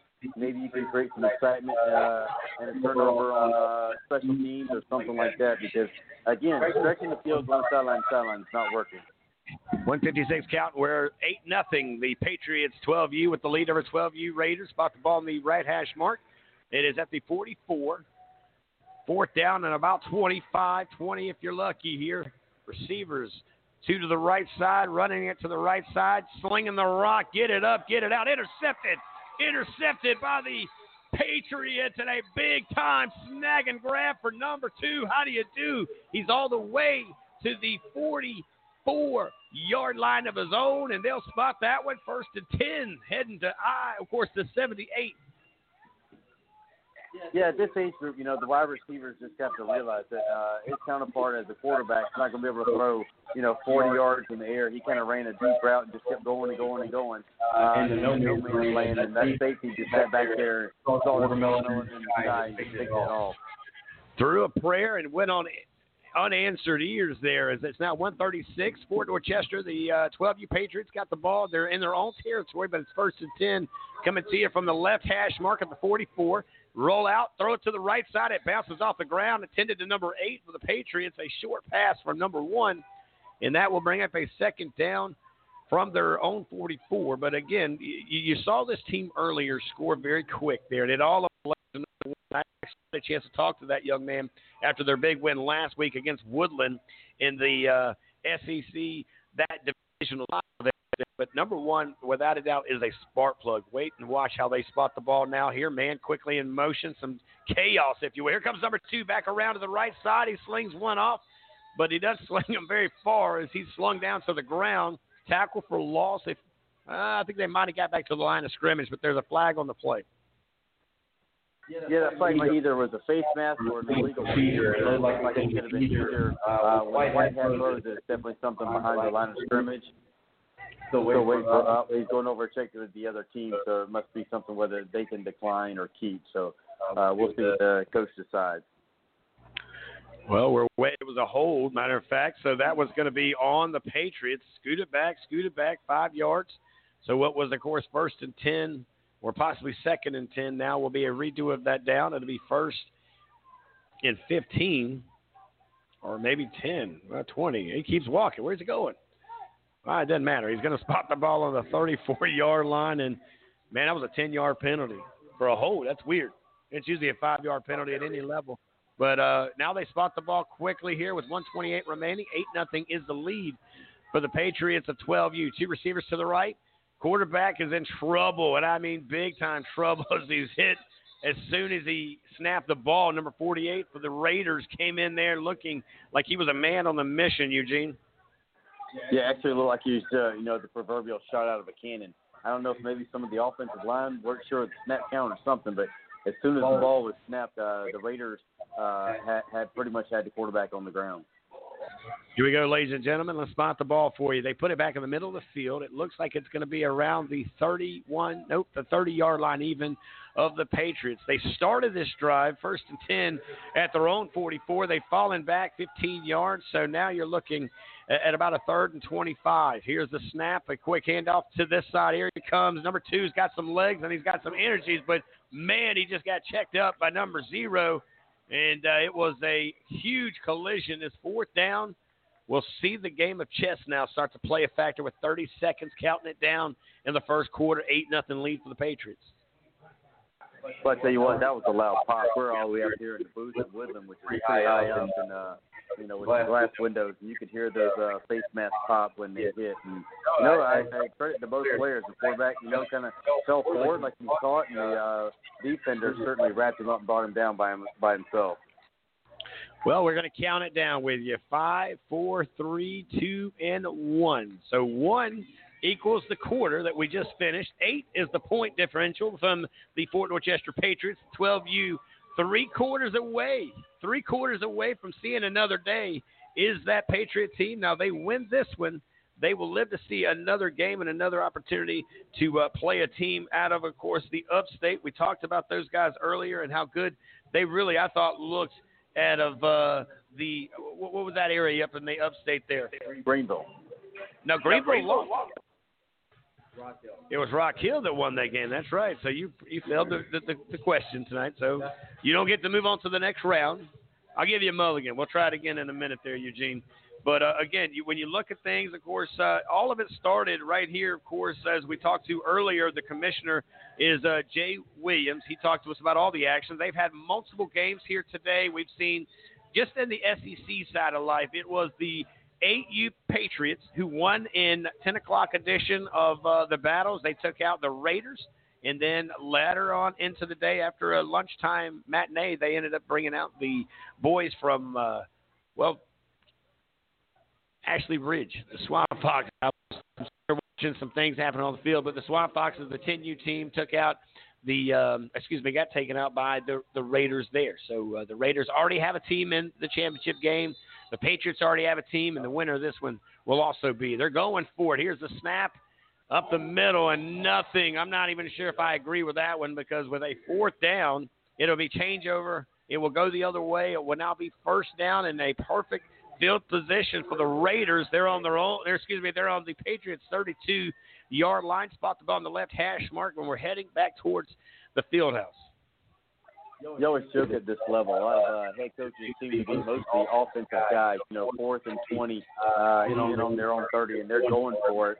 Unfortunately, in this case, it was a bad snap, and the quarterback never got the ball cleanly. Instead of your defense is playing really well if you're the fourth. I think they probably have negative yardage once you're down there in the penalties and the losses and tackles behind the line. So definitely surprised they went for it on 4th and 20. Well, bad snap, but either the way, here we go now. 8:56 remaining. Spot the ball on the left hash mark. Another tough snap. Rolling to the right side across the front side is number 0, the quarterback keeper. He bounces off the blue jerseys. Thought he would come back around to the far right side, and he lost maybe a yard. If anything, he got back to the line of scrimmage. So we'll see second down, and we'll say 10 as they get the ball back at the 33-yard line. No, we're going to hit them with a loss of 1. So now 2nd and 11 is they move it at the 33. Spot the ball on the right hash mark. Here come the Raiders. Again, Raiders do a very interesting formation most of the time, whether they're 8, they're 10, or they're 12, kind of that jumbo package. And here comes a couple of receivers to the right side. A tough snap. The quarterback rolls it to the right. Jumps over a guy. He now sees the 10. He will look into the 5, the 4, and he's pushed out at about that of the 4. And it all started with running around and then jumping over a big defender from the Patriots, and they just picked up a huge 1st and goal as they'll spot the ball, it looks like, around the 8-yard line. Yeah, definitely. So they went back to what looks to be from here, what we would call a queen package. And, the first drive, he was hitting some holes, running out of the same formation, running behind a big offensive lineman that looks like 0-0. And there again, it paid off in this drive as well. Went out of bounds. It's 8-0. Patriots with the lead. Another tough snap over the head, and he falls down on it. 0, the quarterback. But I tell you what, he's the coach's favorite on that one because he fell down on it. The quarterback he's had some issues today with the center, not getting him the ball to his chest, and they practice on it, week after week as we're late here in the season as we're getting ready to wrap up the season. By now, you'd kind of think maybe the center and that quarterback had worked something out, but with 7:46. This is a huge deal because it's now 2nd and goal as they're going to be around about the 14-yard line. They were at the 8, so it's a loss of a good few. And with 7:34, they'll be on the right hash mark around the 14-yard line. Running backs, one to the right side, quarterback to the shotgun, and a receiver to the left side. Quarterback keeper, and he got tripped up in the backfield by number 46 of the Patriots. Great job, great pursuit, and great homework from the defensive coordinator on that call. And that was a great open field tackle, too, by the 4D defender. Early on, we've seen a couple opportunities where they had the chance to sack the quarterback one-on-one, and he's been able to elude that, those single tackles, those one-on-one, and get into free space. Usually force that success by game tackling. That time the young man knifed through, tripped him up, and dropped him for looks to be about a 2 or 3 yard loss. Another loss here for the Raiders. They sit here and put a 6:30 on the clock. They trail 8-0. Here's another snap. Quarterback keeper is running up the middle. He waited for the hole to open up, but nope, not happening. Is a 4th down coming up, and that doesn't mean a whole lot to the Raiders. Coach Anton, I tell you what, whether it's Coach Anton or Coach Booker on the other side over there, these guys, they thrive in fourth quarters, and they thrive in 4th downs. They like their back against the wall because it brings out that Raider in them, that ability to show them that they are the big dog on that football field. With 6-12, they trail 8-0 in the second quarter. And a timeout is called here, Eugene. Let's take it with them. And you are listening to, of course, the South Carolina Youth Football Association official radio network of Southern Sports. I'm Ricky Altman, and this is Eugene Benton. How about it? We got him out of the station today to come out and do some play-by-play. Guys, we'll be right back right after this.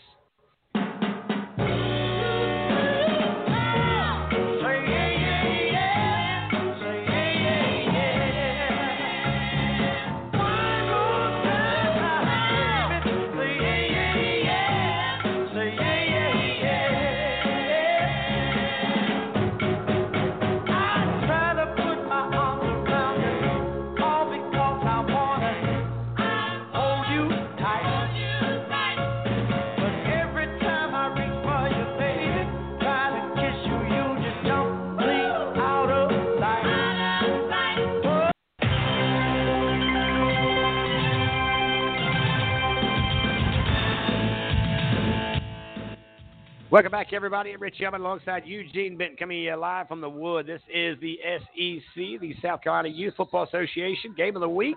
It is an 8-0 lead for the Patriots, and the 12U taking on the 12U Raiders. Spot the ball and set the clock. 6:08, an 8-0 lead, as we mentioned, for the Patriots. Here come the Raiders in a 4th down, and you got to make it. The quarterback rolls out to the right side. He slings up the rock, but it's out of bounds. It is a changeover on downs, and a great timeout called. If it was for the Patriots, by the way, now you see a great job. And I'm going to tell you something. When you see the Patriots on Friday night, Coach Bobby, who's the defensive coordinator over there, does an incredible job of preparing these young athletes to do what they do. Well, you see the same thing on this defense right here, right? I mean, you're seeing a lot of bend but don't break. You see a lot of give but yet take, right? I mean, kind of that mix of both. As they will spot the ball here coming up. It is the second quarter, 6:01 remaining, and they will put the ball at the 20-yard line, 1st and 10 at their own in the middle of the field. Patriots heading back towards 78. They hand out the rock, and they've met by the white wall jerseys of the Raiders, and it's maybe a loss here. We'll see if they spot the ball. I think they're going to give them a yard. Yeah, I think the Patriots have had better success on the perimeter. There's a player, it looks like from here, number 70 for North Charleston, his jersey. You know, he's a big dude. His jersey's kind of tight, kind of all wrapped around there. He's kind of a big burly-looking dude in the middle. Standing beside him is another big guy at 0-0. And they keep splitting that middle gap. So I think Fort D started working his edges here next few possessions. Here we go now. Spot the ball, move the clock. 5:20 remaining, second quarter here. They will now take the snap, roll it out. Here comes a running back from the right side. Number 21 will see the 25 and fall down around the 27. Man, he kept driving, getting him all the way to 29. He needs the 30 for a first down. He did get a great job taking it to the right side. You saw the running back coming in motion a little bit there. Well, it's like a receiver maybe coming in motion as he took it and went straight towards the end zone, using that lower body to kind of push around, and they do spot the ball looking like very close to the 28-yard line. Left hash mark, one receiver to the right side. Quarterback back under center. Number 1, the quarterback. It's going to be a keeper. He's going to roll out to the left side, and he's got it. 40. He's across the 50. He's at the 40, and he steps out of it. No, he's still on his feet at the 30. Holy, spinning like a video game, and he's still coming to the 20, and he finally gets drug out at the Raiders 19. This kid started somewhere around the 30-yard line of his own, and he ran across the 50. He spun around 2 or 3 times until finally they were able to drag him down around, it looks like the 18 of the Raiders, 1st and 10 at the 18. Great job on this young man. Yeah, I'm just curious as to how long before we start seeing anybody with these can't stop shows and starting to compare this kid to yet another quarterback who is just deadly in the open field, whether it's running, throwing the ball into Kerryon Joyner. Well, yeah, but he also looks a lot like Cam Newton if you look at the numbers. I said that last week when I watched this kid play against Woodland. And Woodland, by the way, coached by Jay Williams, had a lot of that kid. Here comes the snap, the handoff number 4 to the left side. It goes across the 18, so maybe the 15. I think they'll give him the 15. The line of scrimmage, the original line of scrimmage was 17. That should give him a pickup of 2. So we'll go 2nd down and 8 at the 15. And they are heading towards Highway 78. That's the end zone that they're running towards as they have the lead 8-0 with 3:40 remaining here in the second quarter. Spot the ball, get under center, running back behind him. He'll hand it off, but he's dropped for maybe a loss of 1. Number 2 had it, but I'm afraid he was chopped before he got back to his quarterback. They got him out now. Yeah, just when it seems like those offense can't stop and they're rolling and rolling and rolling. Again, those 2 defensive tackles just kind of knife through and make a play. Put them behind the sticks a little bit. However, we are looking like a 3rd and 8. A very makeable play. Looks like they're going to spread the field out a little bit. 3rd and 8. Here we go, ladies and gentlemen. 3 minutes and counting down. Second quarter. Here's the snap. Quarterback looks to the right. Number 8 was the attended receiver. He slaps his hands and his wrists, and he says, "Man, what happened?" Not a conversation. Maybe it was one of those you were supposed to keep running, and he was throwing it to a spot. Your thoughts, Eugene? Well, the way they set up that formation, and I saw the outside receiver kind of check up on the line, I thought, and he was a very, very big guy out there, I thought it was going to be a wide receiver screen, and perhaps number 8 just didn't have his eyes on the ball and see it into his hands on that one. Here we go now. Let's give it up now with the 4th down. Big time thing. They should go 3 receivers to the right side. Quarterback coming in under center. A running back to his right side. Picking up the play. 2:55. The play clock is stopped. And timeout is going to be called. Eugene, I mean, you look at this one here. You're up 8-0. 2:55 remaining first quarter. Second quarter, first half. You just saw them set up with a running back behind the quarterback who's up under center with 3 receivers to the right side. Do you kind of throw it towards the 3 and see at the highest point who can catch it? Yeah, and definitely they have the size on the outside. It's actually one of the taller receivers I've seen today or in this league, especially watching the game beforehand. And I'm sure based on obviously the program they are, everybody knows, where these kids kind of grow up, who they're playing for, the coaches, that they, have that toughness mentality. What I was curious about when they had that 3 receiver set on the outside, running back behind, with these 3 guys decoy, almost like a delayed draw, possibly trying to spread those defensive backs out because all he's going to do is squirt through that initial hole, and he's dancing in the Wolverine end zone. Yeah, we'll wait and we'll see here with 2:55 remaining. Now, just going to kind of put everything in order as, again, an 8-0 lead, and that was scored early in the first quarter with 6:53 just into the first quarter with a huge turnover that ended up in 6 points. Here comes flags on the play. We'll see what we got here. Probably movement on the offense. Usually that's what stops the clock with 2:55 and what was, I would say a manageable fourth to get into, but now that should move them back, 5 yards, Eugene? Yeah, it looks like it's going to be about a 4th and 13 instead of a 4th and 8. There we go, ladies and gentlemen. We'll spot the ball, and here come. Well, they're not going to do anything, so I'm not sure what happened there. So maybe they weren't. They whistled it dead. Well, there you go. So 2:55 remaining, 8-0. They spot the ball. 2 receivers left side, 2 to the right side. Quarterback under shotgun with a running back dead behind him. He's going to slow it out there to the right side. He bounced off his hands and his chest. Oh, my gosh. He was wide open. It hit him in the chest, literally bounced off his pads as the receiver, number 7 on the left side, was wide open. Incomplete pass, and I believe it's number 7 from this far as he was to the farthest part of the field. Eugene, turnover on downs. It will now be 1st and 10 for the Raiders, standing at their own about 16-yard line. Yeah, I know this young man is regretting not catching that one with his hands. And again, he's young. I still see a lot of high school players who try to catch it and kind of in their chest, in their pads. But I'm sure the boys on the team will be giving him the business tonight in that all-Madden tournament. Here we go now, 2:51, 8-0 is the score. The Raiders, they trail the 12U Fort Dorchester Patriots. It scored with 6:53 in the beginning of the first quarter. Raiders trying to keep something going here, but the defense of the Patriots have done an incredible job. And the Patriots, by the way, are wearing the blue jersey and the white helmet with the white numbers. On the other side, the Raiders in all white with the black helmets and the black numbers.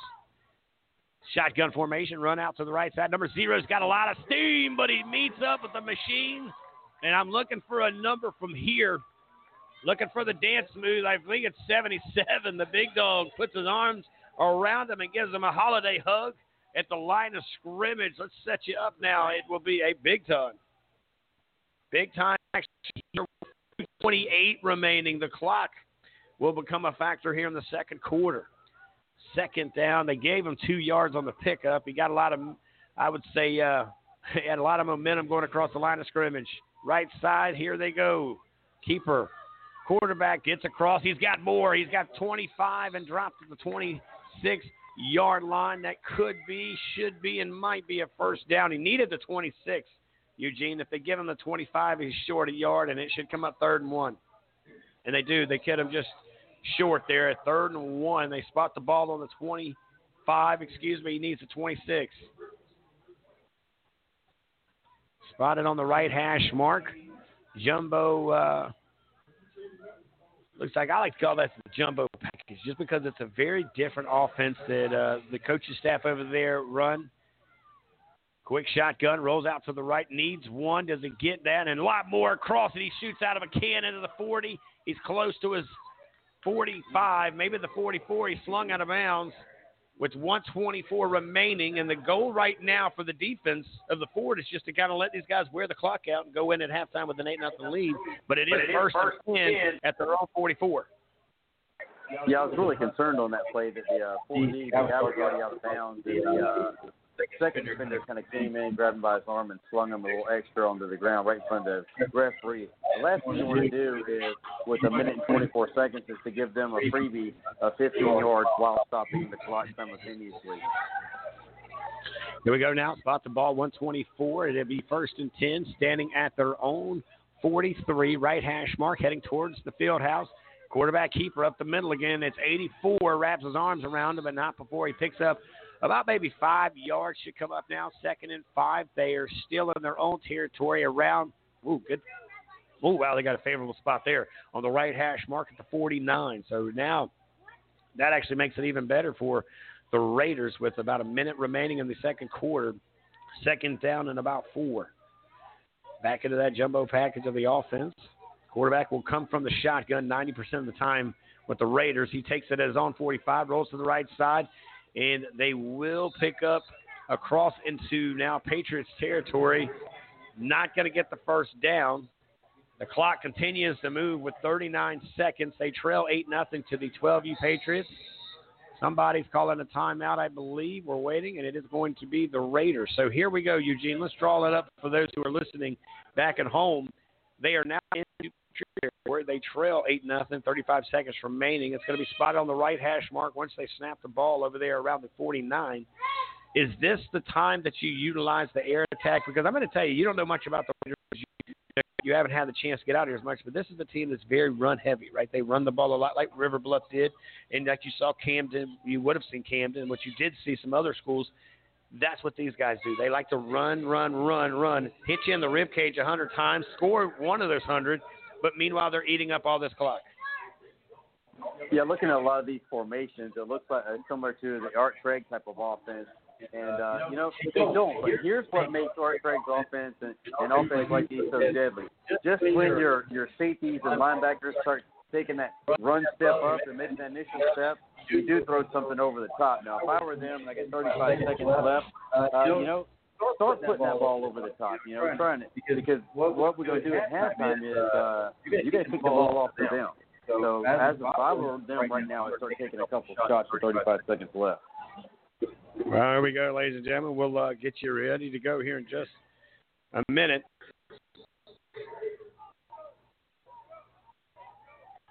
"35 seconds. Snaps the ball in just a few seconds. Receivers are out there. Quarterback shotgun. He slings a rock, and he's got a man wide open. Oh, did he have him all day and into a walk-in touchdown. It was intended for number 1. Number 0 slung it there to the left side. Double coverage, but way over the head, and that will bring up a big-time 4th down. 29 seconds remaining.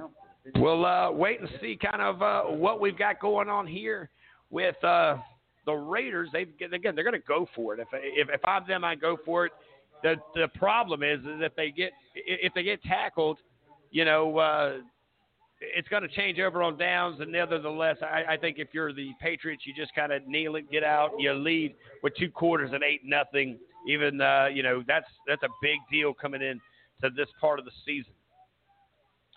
Come the Raiders off the sideline after Coach Booker is able to give them their assignment, if you will. Get it back out there. 1 wide receiver to the right side. Spot the ball at the 48 on the right side, and they are in Patriots territory.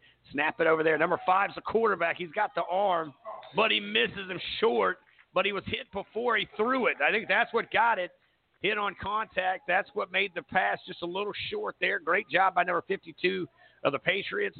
Able to get back there, cause a little havoc, and here come the offense with 25 seconds remaining at the half. Now, coming up at halftime, we will do a little solid here. What we're going to do is we'll play you some motivation from a guy that I think is one of the best in the business. I'll let you guys figure out who it is, but he's going to talk a little bit about, what you need to do. And it is all about motivation. It's about what do you got to do to be better today than you were yesterday, and some of the things that you're doing that maybe you need to change so that you can take it to the next level. A lot of heavy hearts around the day on this Saturday.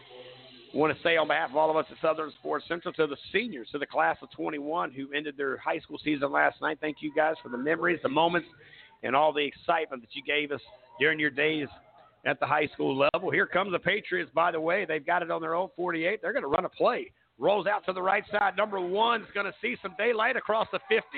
He's got the 40. He's got it all the way to the 30, to the 20, to the 10, to the 5, to the 4, to the 3, 2, 1, touchdown. And look at that. Oh, my. Take it to the house with 12 seconds remaining. They score 6. That's got to put a 14 seconds. I'll tell you who made that play was number 4, the receiver downfield. He was driving his man. For some reason, either he saw something in the defensive backside because he turned. The official's coming to him. And when the defensive back turned, the wide receiver did this smart thing. He threw his hands straight up in the air, took 1 step into the guy to continue like his block and let that quarterback kind of, decide, pick his side which way he was going and then get tagged for that holding call. Here we go, ladies and gentlemen. Great job. About a 52-yard run for number 1. He is definitely going to get the player of the game at this point. Here comes a bad snap. Up the middle and in. He goes 2 on the board. 16-0. 16-0 with 12 seconds remaining. What a night it is as we're coming to you live from the South Carolina SEC Championship game. 12U style against the Raiders of North Charleston and the fellas of the Patriots, Fort Dorchester. Now, these guys will be looking for B-team action, a lot of them this time next year. Well, maybe not this time next year, but definitely next year. But when you put it all in order, number 1, I got a chance to meet Mom and Dad last week as he was our player of the game. Well, by the way, you got to get ready to mention him player of the game in a couple quarters. But he did what he needed to do, and right now he's right back on that list of opportunities over there with the Patriots. 52-yard run with 12 seconds on the board. It's going to get the Patriots a 16-0 lead after they pick it up 2 points. So they are now 2 for 2 on the 2-point conversions, and they're the only team on the board, a 16-0 lead. Here as they'll spot the ball at the 40. And they're waiting to kick this one off. I kick this one deep, man. I just think that you kick it deep and you make them go get it. And so they think the same. And they kick right to the 30. Here comes number 0 to the right side of the Raiders. He'll hit the 40. He leaps a guy to the 45. He's still on his feet to the right side. And, man, I don't know what button he pushed. But that's the fastest I've seen him run all day long as it became a track meet. And he got into the Patriot territory. Should come up now 1st and 10, about where they were before they turned it over. Yeah, exactly. And this number 0 is the guy who's playing quarterback in several formations. We've already seen him leap a defender once tonight. I tell you what, if this football gig doesn't work out, maybe he has a future in track and the hurdle. Both years. Here we go. 2 steps. Final play of the first half and the second quarter. They move to the 35-yard line of the Patriots. So they are actually in the Patriots territory. Great return of about 20. We'll give it to them, about 35-yard return. Right hash mark heading towards the field house. One receiver to the right side. Here comes 0 across the 45 to the 40. Leans his head down, but he's drugged down and beat down, and that'll do it for the end of the second quarter, the end of the first half. All in the books. It's been all Fort Dorchester and the 12U Patriots, 16-0, guys. We're going to take a break. In about 10 minutes, we'll come back and recap the first half and a lot more. I'm Rich Yeoman alongside Eugene Benton, bringing you the call of the SEC South Carolina U Football Association 12U champion game. Right after this, we'll be back. Somebody say, E, what's your alarm clock? My passion. My dreams wake me up. I don't need no alarm clock. I'm going to bed pissed that I got to go to bed. Some of you going to sleep and you don't deserve to be. You don't deserve rest. Lazy. You don't deserve rest. Rest is for people who work. You ain't doing nothing. Every day you chilling. You need to know your why, and my why wakes me up every single morning. Why do you do what you do? Why do you do what you do? And that's so important. Look, ain't no more talking. This is it. If you ready to take your game to the next level, and whatever it is, sports, life, business, whatever it is, health, listen to me very closely. You got to change that mindset. Somebody came up to me. They said, E.T., man, I'm tired, E.T. I'm tired, E.T. I put in the work, E.T. I'm not seeing the results, E.T. I'm ready to give up, E. I'm ready to give in, E. I did what you told me to do. I read the book you told me to read. I put in the hours you told me to put in. E, I'm doing it, and I'm not seeing anything. My why is every single day when I wake up, every minute of the day, every hour of the day, I have an opportunity. Somebody who quit, somebody who gave up, somebody who stopped in life. I have the power, at my nickname, the refresher. I have the power as the refresher to make you believe again, to make you get up when you got up 3 times and you say, I'm not getting up no more. When you get to the point where enough is enough, when you get to the point where it hurt real bad, when you get to the point you can't take it no more, when you get to that point,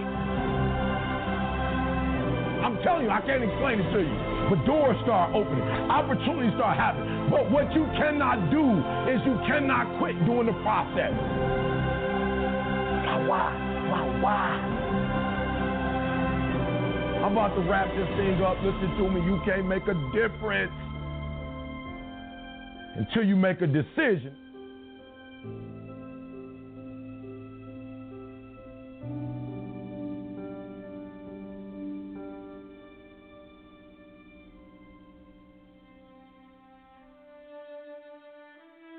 And I do want to say this to those of you who are watching who are not yet where you want to be. Like, keep going. Don't quit. You're already in pain. You're already struggling. Like, get something for your pain. I realized at some point when I looked at my family's history, I was like, some things I don't want. There's some things I want, but there's some things I don't want. And then I remember having to say one day to myself, like, yo, you are your father's child. Like, yo, even though he didn't raise you, even though in the beginning you guys had, whatever little stuff y'all need to get through, E, don't lie. You are lazy at times. You know what I'm saying? Like, E, you are super social and you rather talk than work. You know what I'm saying? I just had to grow up one day and just be real with myself and just say, E, the only way you're going to be successful is you got to discipline yourself. You know, when you look at a horse, I'm talking about a thoroughbred, it still needs that, what is that thing called that they put on it? He needs that without, you got to control him. He got a lot of juice, got a lot of energy. He can go for it, but you gotta hone that. Yeah. And so I realized, like, yo, E, you sleep in, you play video games, don't lie to yourself. You are powerful. But you have some vices, and you have some vices that take you down a crazy road. Like you are your father, you are your grandfather, you are your mother, you are your grandmother. Like it's real. And so I started saying, okay, E, you got to discipline yourself. And this is for me. This ain't for everybody. I start getting up at 3 o'clock in the morning. It's like, yo, you're going to have to get up a little bit earlier because you didn't finish school. You didn't take care of your business. So you can't get up the same time another man who gets up, who handle his business. So you need to get up at 3 if you're going to catch the grapes. You got to get up at 3. You got to go to bed earlier. This is why I said I never drank or smoked, because the men in my life who did it were extremists. I had an uncle who died, cirrhosis of the liver. You know, I had other uncles who drank, and my father, bless his heart, but he was strung out on drugs for about 14 years. And I was just like, yo, E, you can see that they don't know how to do it casually. Like, they ain't social drinkers. Like, they ain't social on something. They taking it to a whole other level. And so for me, it was like, E, you got to discipline yourself. You're not going to die if you never know what alcohol tastes like. But if you taste it, you might have the same experience they had. So you just got to discipline yourself. You know, I do vegan most of the time. You know what I'm saying? And I tell people all the time, I love fried chicken. I love macaroni and cheese. I love a lot of dessert. But in my family is diabetes. So it's like, yo, E, if you do what they do, then you're going to get the results they got. So chicken is good, and macaroni and cheese, the way my grandma make it, is great. And yes, the pound cake is phenomenal. But if you want to be with Dee Dee for the next 30, 40 years, and you want to be able to walk, you know what I'm saying? You don't want to be on the cruise. I was just on the cruise, and a couple people, was on the motor scooter. You know what I'm saying? People with the cane and the walkers. And I'm not mad at them. But I'm like, I don't want that. I want to be able to walk at 60, at 70. I want to be independent at 80 if I can be. So I'm going to have to make some sacrifices now for the long run. Whatever it is I say I want it like air. And air is one of those things that, because people always say, well, why you say air? Like, why you say, because you go without that for a few seconds, my friend, it's a wrap. It's done. So there are people who want stuff, but you kind of want it. Or you want it bad, but you don't want it as bad as you want to breathe. So to me, obsession is wanting something so bad that, I go to bed with it. I wake up to it. I make whatever sacrifice. I grind. Like, it's like I can't live without it. And so there are people who fantasize, romanticize about stuff, but like they're not obsessed with it. So when they say fried chicken or the salmon, I'm like, I don't really like salmon like that, but salmon. Or the vegan burger. All right, give me the vegan burger. Wow. That's not what I want to eat, but I'm obsessed with Dee Dee's health. I'm obsessed with our marriage. I'm obsessed with the love. I'm obsessed with her. So I'll do whatever it takes. That's what obsession means to me. Not saying it or dreaming it or affect, but I'll do whatever it takes to make that dream become a reality. As I've been, speaking for over 20 years, I study people. And I'm like, yo, my man graduated magna cum laude, summa cum laude. Why is he broke? Right? I'm just like, I'm thinking, if I was that smart, it would seem like I would just own half the world. Exactly. But what I realized is it doesn't make a difference if you're smart, born in a wealthy family, born broke. I realize what makes people different is the energy level that they have, and the energy level is because of what's driving them. You feel me? So if you got a Ford Focus, that's a baby engine. It's not wrong with a Ford, it's just a baby engine. And when I was coming around here, I could tell it's not gonna make it, in all these neighborhoods right here. You know what I'm saying? But when you look at an F-150, that engine it can pull a lot. You can put bricks in there. You can construction. You can snowboard, whatever you want to do. You can put a vehicle on that sucker and drive it because of the engine. And so what I try to explain to people is like, yo, you gotta understand that if you got these big old dreams with these little small engines, you got these big old dreams with AA batteries, bro. Big old dreams with a D battery. You can't power nothing with that. So when I say Dee Dee, that's like that's a big engine. That's V12. That's like, don't give me all. So you got 87 octane, you got 89, you got 93. It's all gas, but it's different. And so when I say a gazelle is only driven by, I don't want to get caught. You know what I'm saying? I just don't want to get caught. So when you're running because you don't want to get caught versus you chasing because you got to feed your you got cubs, it's just a difference. So after running for so long, first of all, I didn't have no plans on running. So that's number one. Like, I didn't have no plans on running. So now you got me running when I didn't have no plans on running. So guess what? After so long of running, and you still behind me, I'm about to give up because I didn't have no plans on running. So now it's like I'm running. I'm looking at you and you still behind me, and I'm just like, you know what? Since I'm not running toward nothing anyway, I just get weak and give up. But if I'm running towards you and saying, my wife got to eat, my son got to eat, my daughter got to eat, and they not going to make it if I don't come back with something, then I'm not going to stop until I get that thing. So that's why I'm saying, like, yo, what's pushing you? What's driving you? And if the right stuff ain't driving, look, you can't come back to Didi and say, yo, D, I'm sorry, I ain't catching nothing today. You can't say that to Didi. Didi don't want to hear it. Didi like, all right, go back out again then. Don't come back until you get it. And because I want to be with her, I'm like, Gazelle, it's just a matter of, you going to.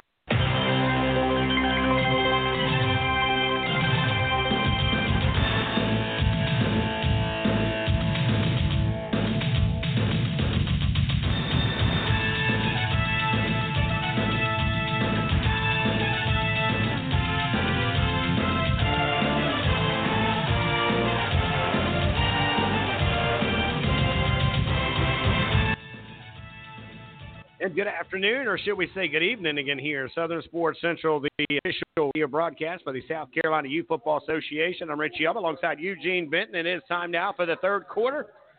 And it is going to be 18 minutes from now. We'll know who's going to represent the lower state in the state champion next week. Who will they play?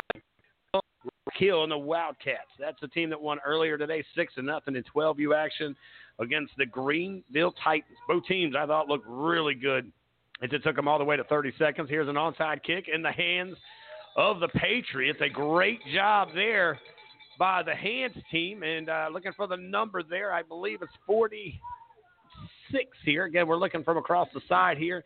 He gets it, and they will start already in the Raiders territory around the 49-yard line. Right hash mark. Here comes the second half. Eugene, we learned this.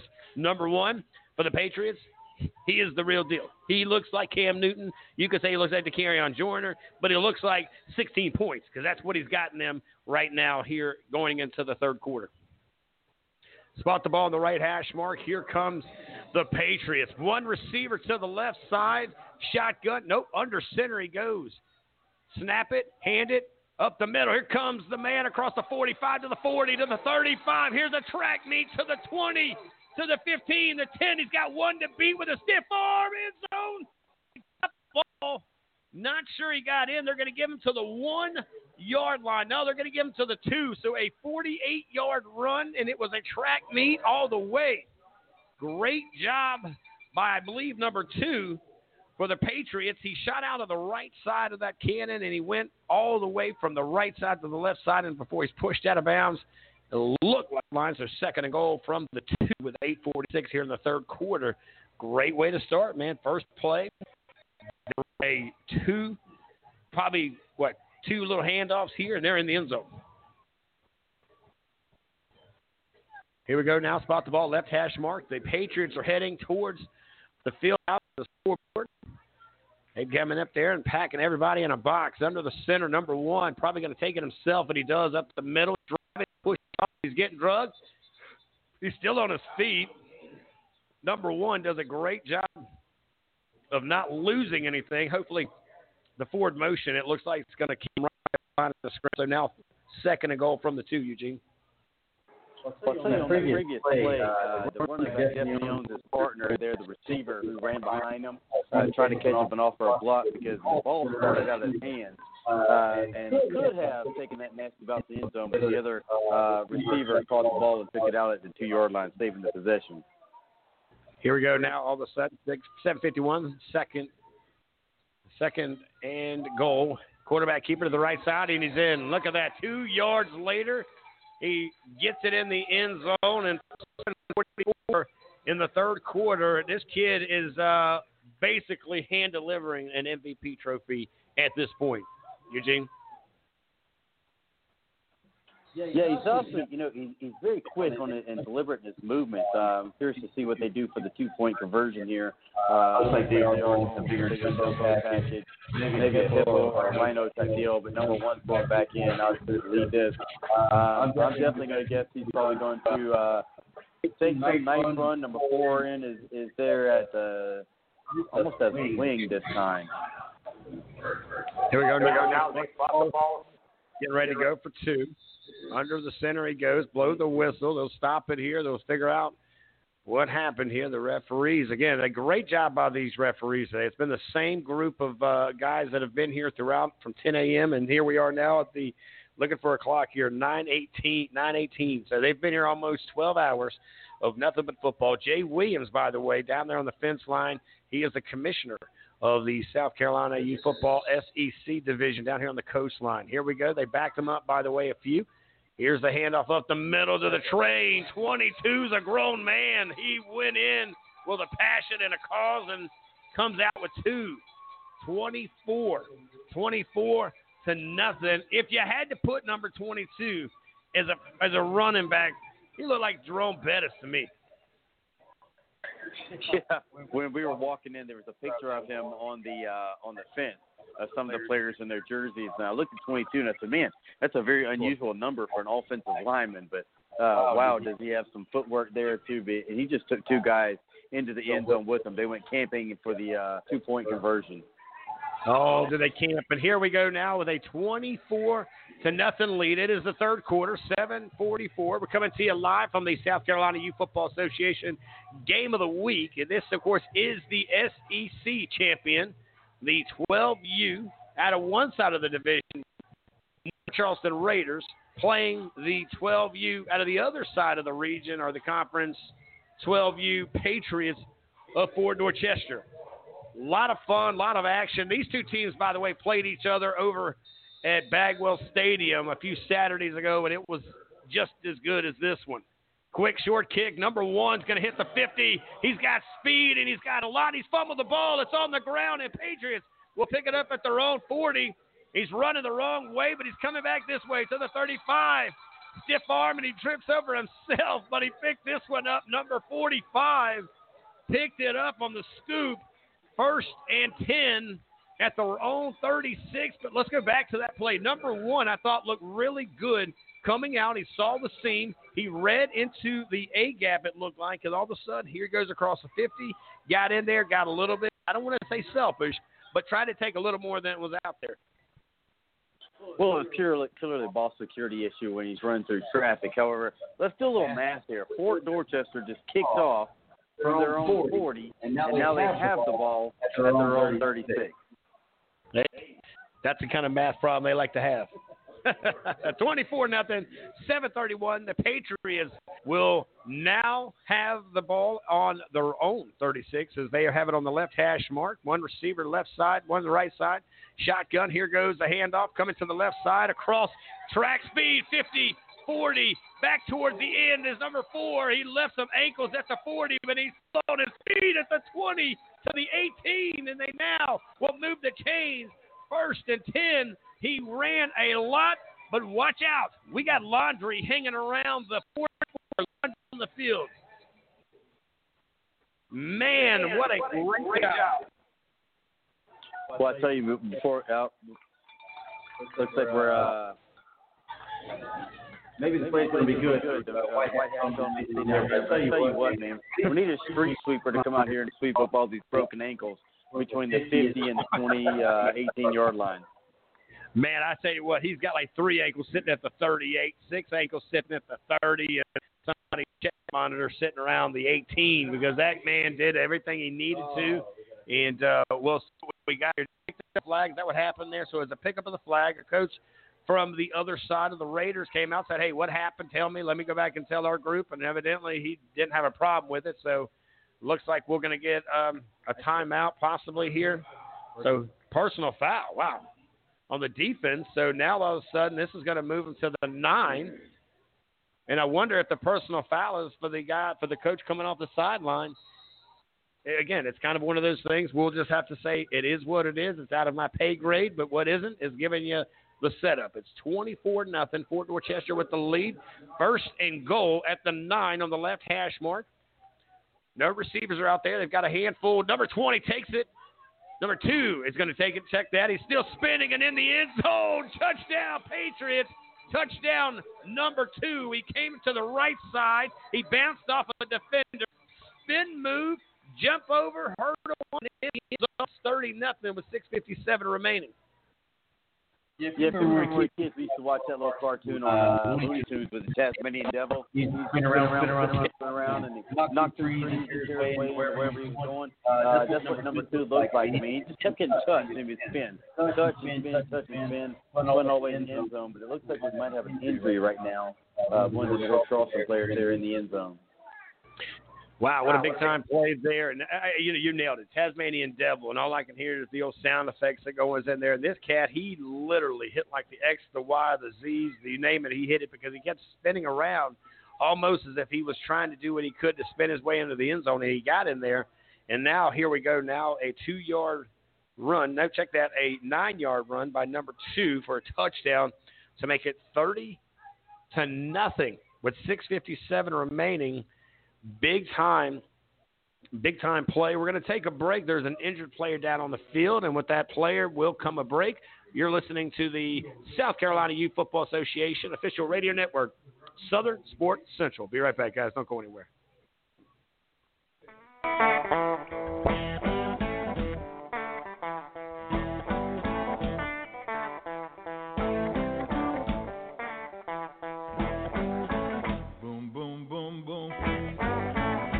You right down at all your feet. Take you home with me.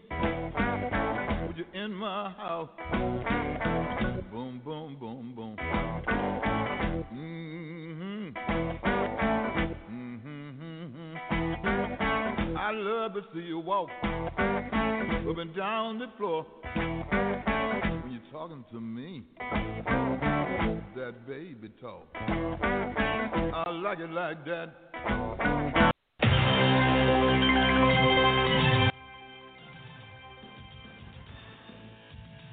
Welcome back, everybody. Quickly, we now spot the ball. Going for 2 will be the Patriots of Fort Dorchester. They are up 30-0, 6:57 remaining here in the third quarter.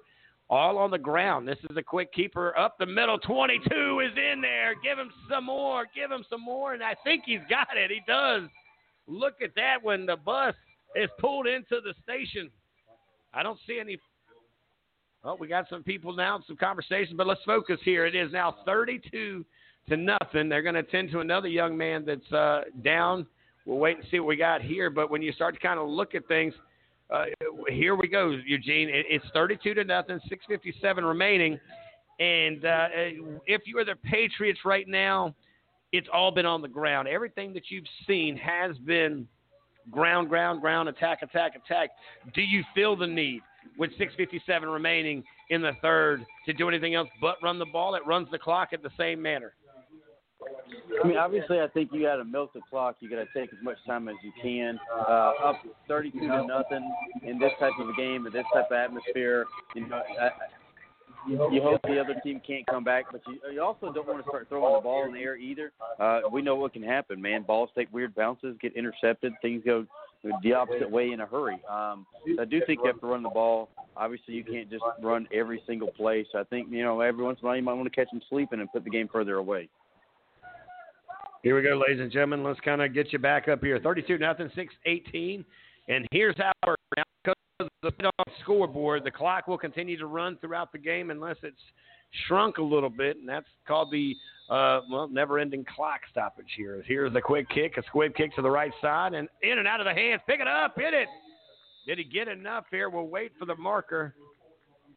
It's going to be Raider ball because the Raiders didn't touch it. He wanted to touch it. He thought he touched it, but he couldn't touch it. And that's the one time where the coach is like, hey, I'm glad you didn't touch the ball.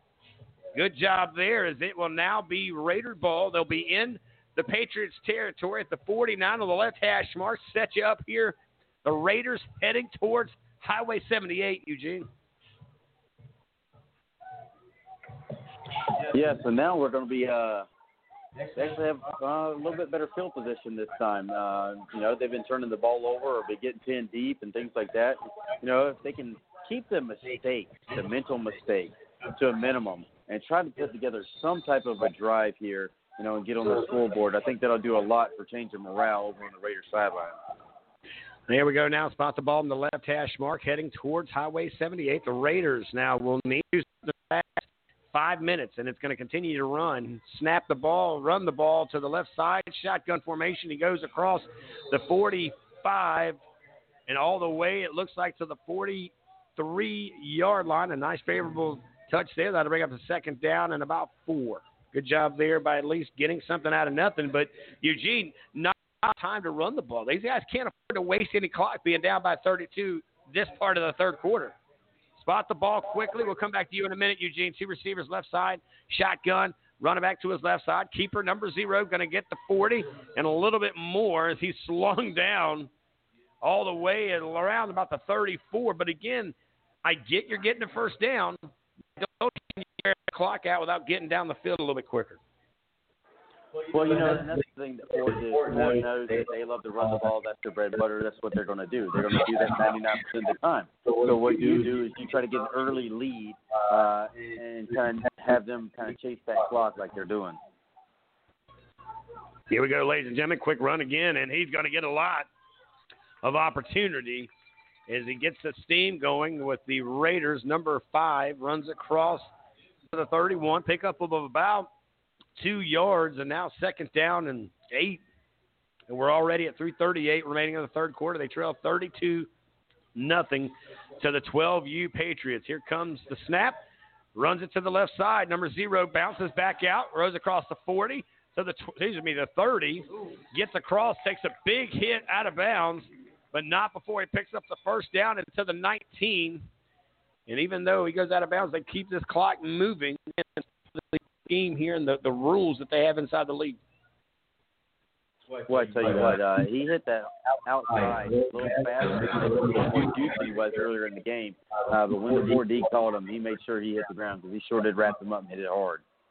He did indeed. Here we go now. Spot you 2:55, counting it down. They trail 32-0, the 12U Raiders to the 12U Patriots. And that one was a busted play. I don't think he got back to the 30. The 20. The original line of scrimmage was the 19. A loss of 1. Should come up second down and 11 around the 20.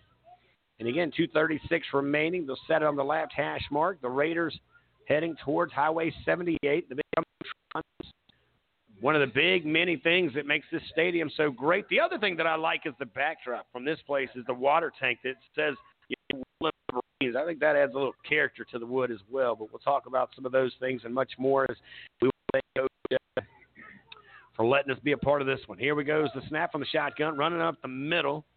He's going to get at least back to the original line of scrimmage, and he falls across the 15, and they're going to give him to the 12.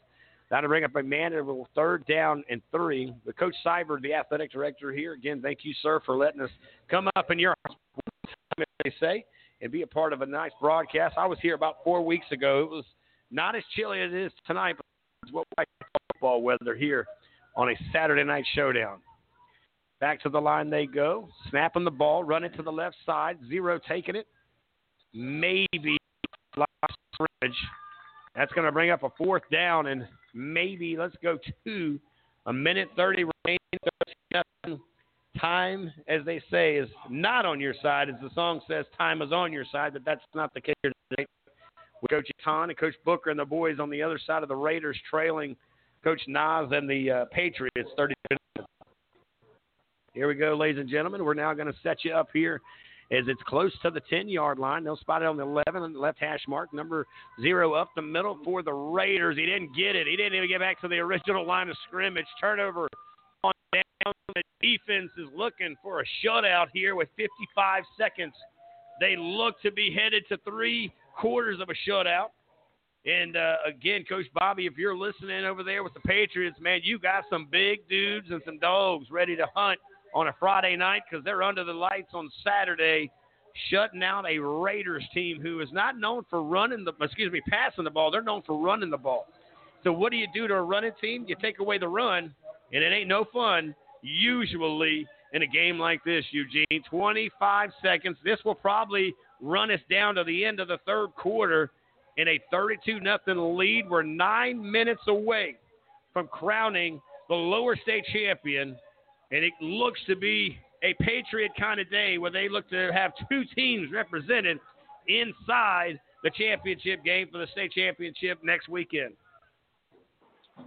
Boy, and I tell you something interesting about that was they ran almost 5 minutes of clock and got no points out of that drive, where they started at almost the 50-yard line. Here we go, ladies and gentlemen, as we starting to continue to drive this thing and still going after it now. 9 minutes, and with that, we'll take a quick break. It is a 32-0 lead with 9 minutes remaining here. I'm trying to do a few extra things as we get you ready for the final. We'll be right back live from the South Carolina Youth Football Association Game of the Week, SEC Championship. Coming right out of this will be the final quarter, guys. Don't go anywhere. Southern Sports Central, loud and proud on the ground right here at the Wood.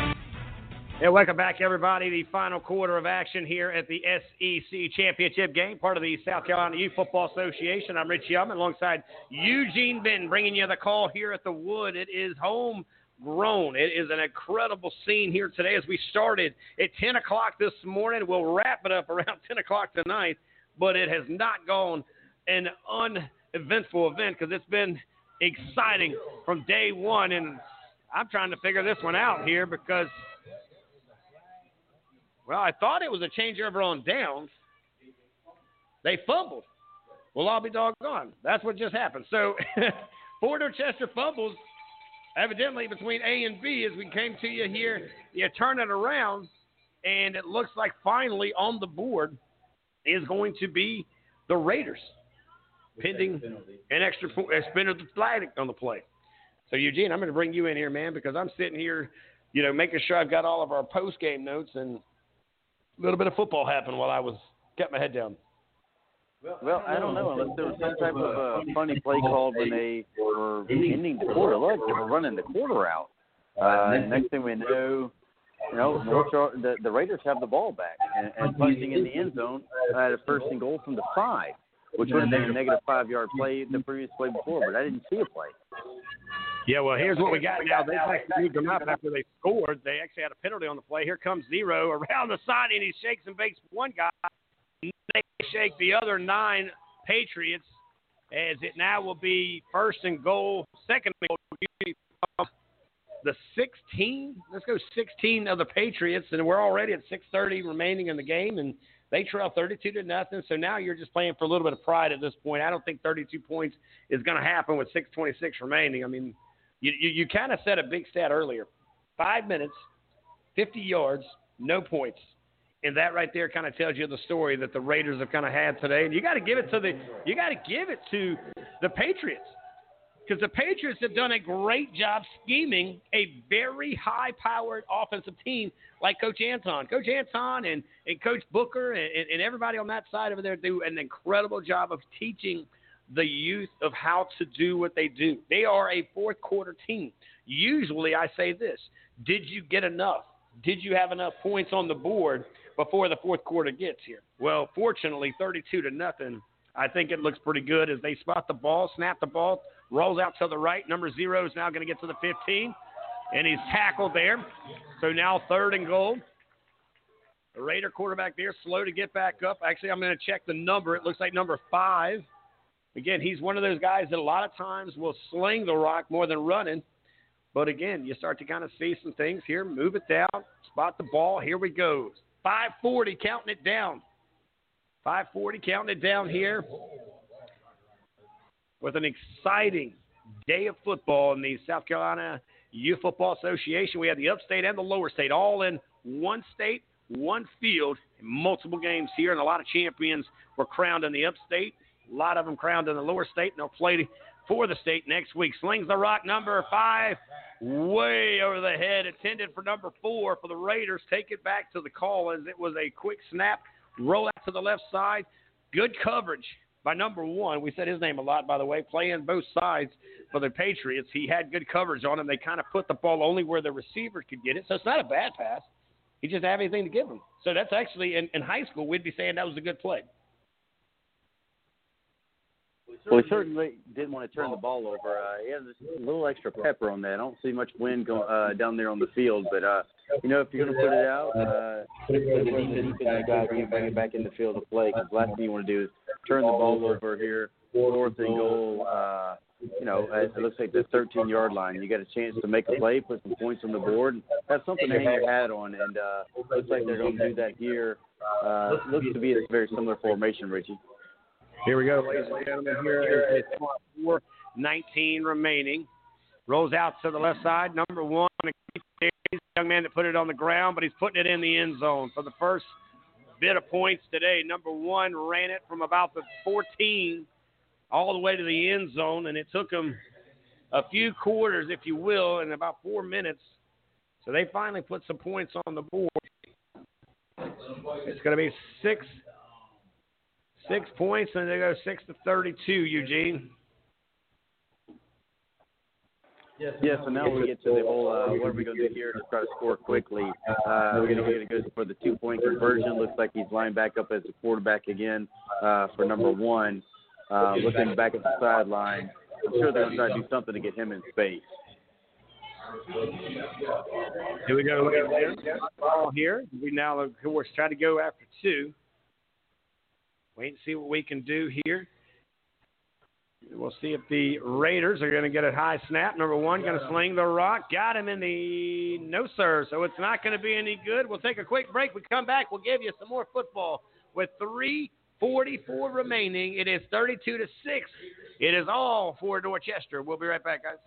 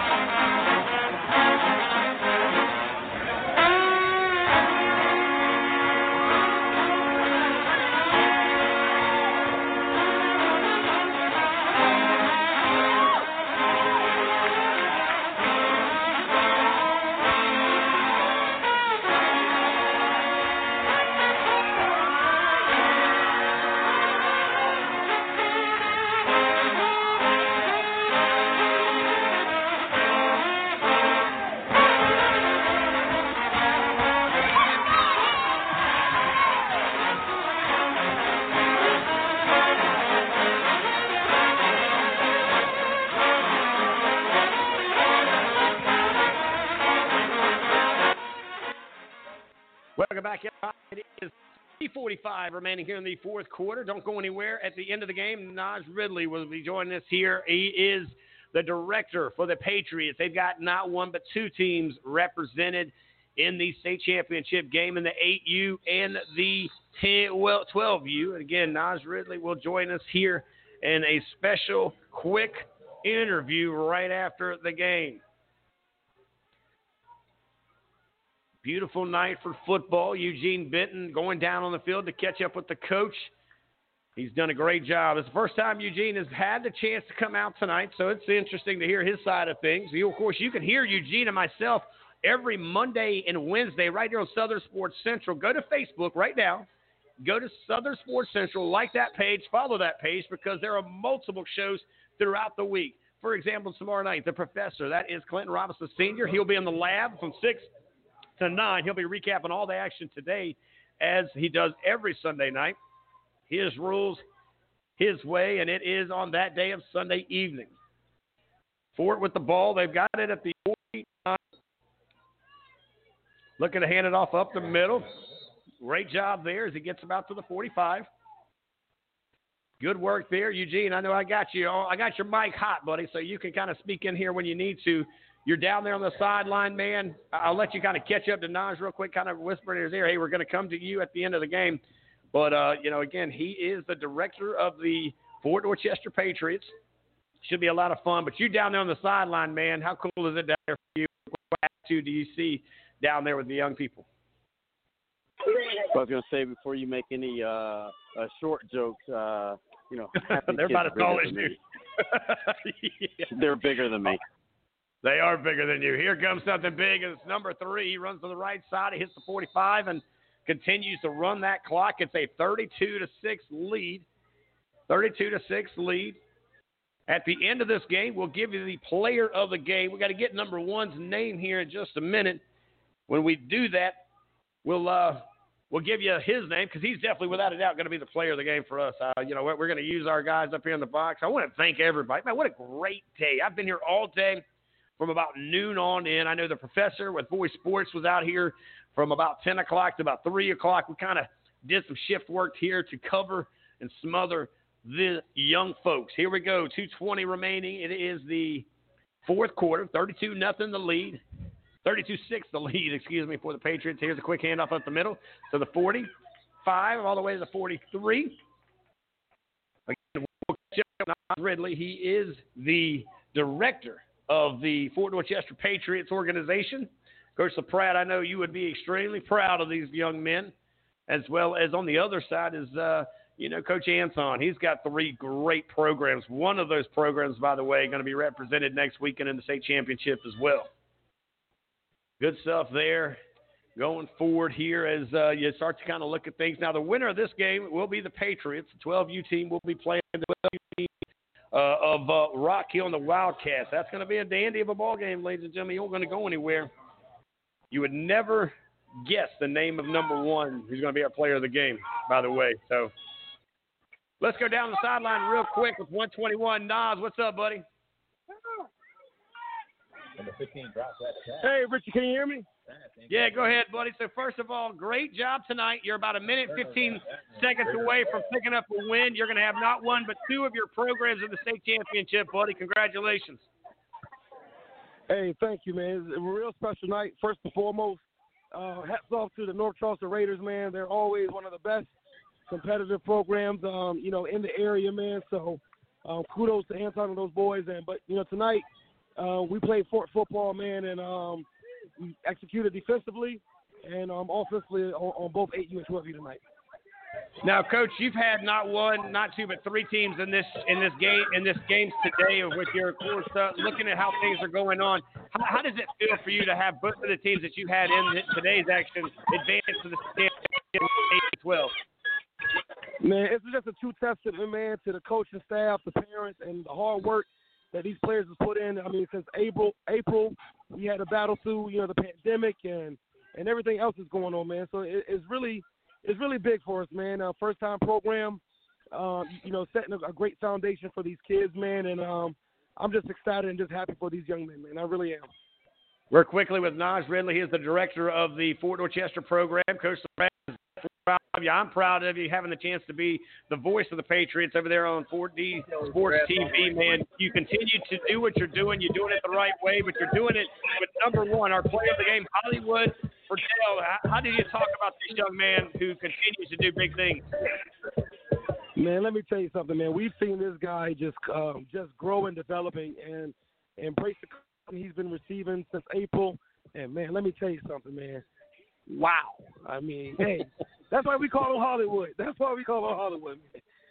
When the bright lights are on, man, this kid steps up and he shows out, man, 100%. Now, next week, Coach, this team right here will see the Rock Hill Wildcats. You just watched a very well-disciplined team. I don't want to speak too fast because I want you to enjoy this game, Coach. But how exciting is to know that you've already had a chance to scout the team that you'll see next week? Yeah, you know what? Listen, and kudos to those guys. They played a hard football game.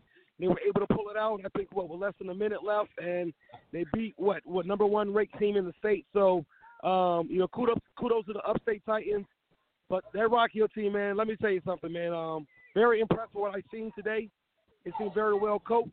Those guys fly to the ball, big running backs. They hit the hole, put their hands down, and just go. So, it was a privilege to watch those guys tonight. But you know what? We're going to take a moment to celebrate this victory, man, and get ready for those boys on Tuesday. All right, buddy. Real quick, who do you guys play in the 8U next Saturday? Who do you guys see in the Upstate? Real quick, before I get you out of there. The Extreme. The Extreme pulled off what many think was an upset against the Columbia Knights 8U. So that's going to be a good one.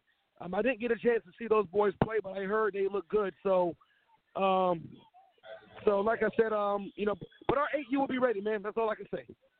Hey, if you can beat that team out of Columbia and you know the Knights where they're out of Dutch Fork area, you've done something big.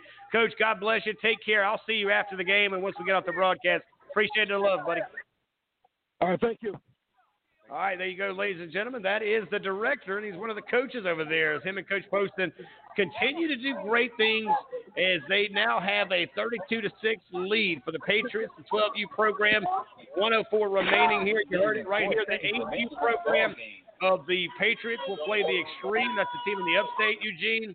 And, of course, these guys right here, the 12U Patriots, will see the Rock Hill Wildcats. Eugene, I'm going to put you on one more assignment. See if you can find number 1. I see him right here. Walk on down to this young man real quick before the time gets up because I want to catch him before. I'm going to let you ask him some questions. I'll let you do the interview for him real quick there. So just kind of pull him aside and have a quick moment with him. There he is right there. All right, guys, we're going to go to our player of the game. Our player of the game today is Hollywood Patel Jr. Hey, man. Eugene Benton with Richie Altman, Southern Sports Central. 4D games. Richie's guy has them on TVs up in the booth.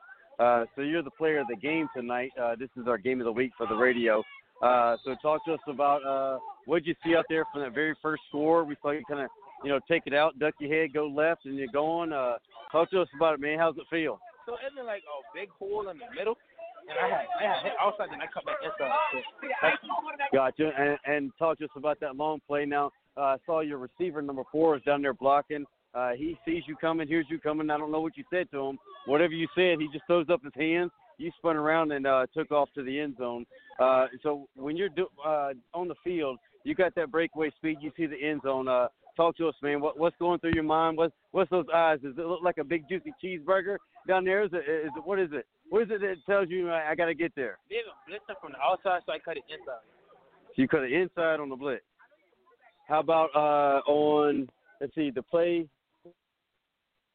You see the guy coming up the middle. Did something tip you off that he was coming that way? Seems like you kind of knew before you made your cut what hole those guys were coming through. So like they were coming through. It seemed like they were coming through the outside, but then it's like Ryan was trying to blitz to the inside. So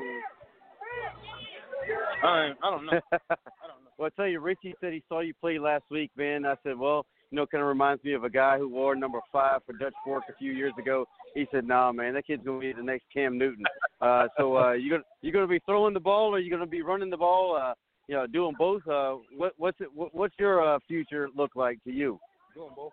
Doing both. So he wants to run the ball, throw the ball, man. I think everybody started laughing around when we mentioned the Cam Newton, man. I mentioned the carry on.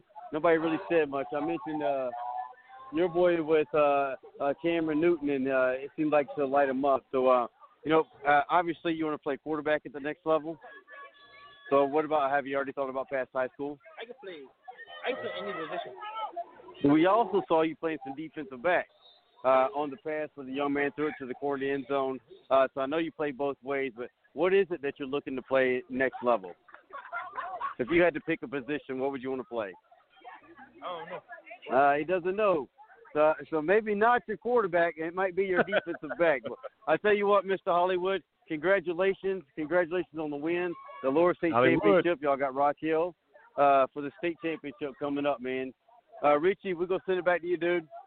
All right, there you go, ladies and gentlemen. That is the quarterback, y'all. As you see the love there given to his players, he is our player of the game. Hollywood Patel Jr., he was our player of the game last week, and without a doubt, tonight he has done it all there. If you look at him on the field, he's continued to do what he's done. He's ran it in a couple of times. He's got some extra points here, and with about 18 seconds, it is a 32-6 lead right now. A 32-6 lead right now for the Patriots of Fort Dorchester. 12U looks to be doing what they do, heading to the state championship, held right here somewhere in Charleston. If you're listening for the first time, I can tell you this. You should be following us on Facebook at Southern Sports Central. Like that button. Go to Twitter at SO Sports Central. Take a look. I see a cooler heading towards the coach, Richie. Oh, you know what time it is, ladies and gentlemen. It's about that time. And some of the best baths you've ever taken is an ice bath after a win. 15 seconds, count it down. And, again, a great job tonight by so many that continue. And here comes the bath, and they're going to watch it because they can't get away as he's getting the other coach. Oh, man, they're better off at getting him. They got him.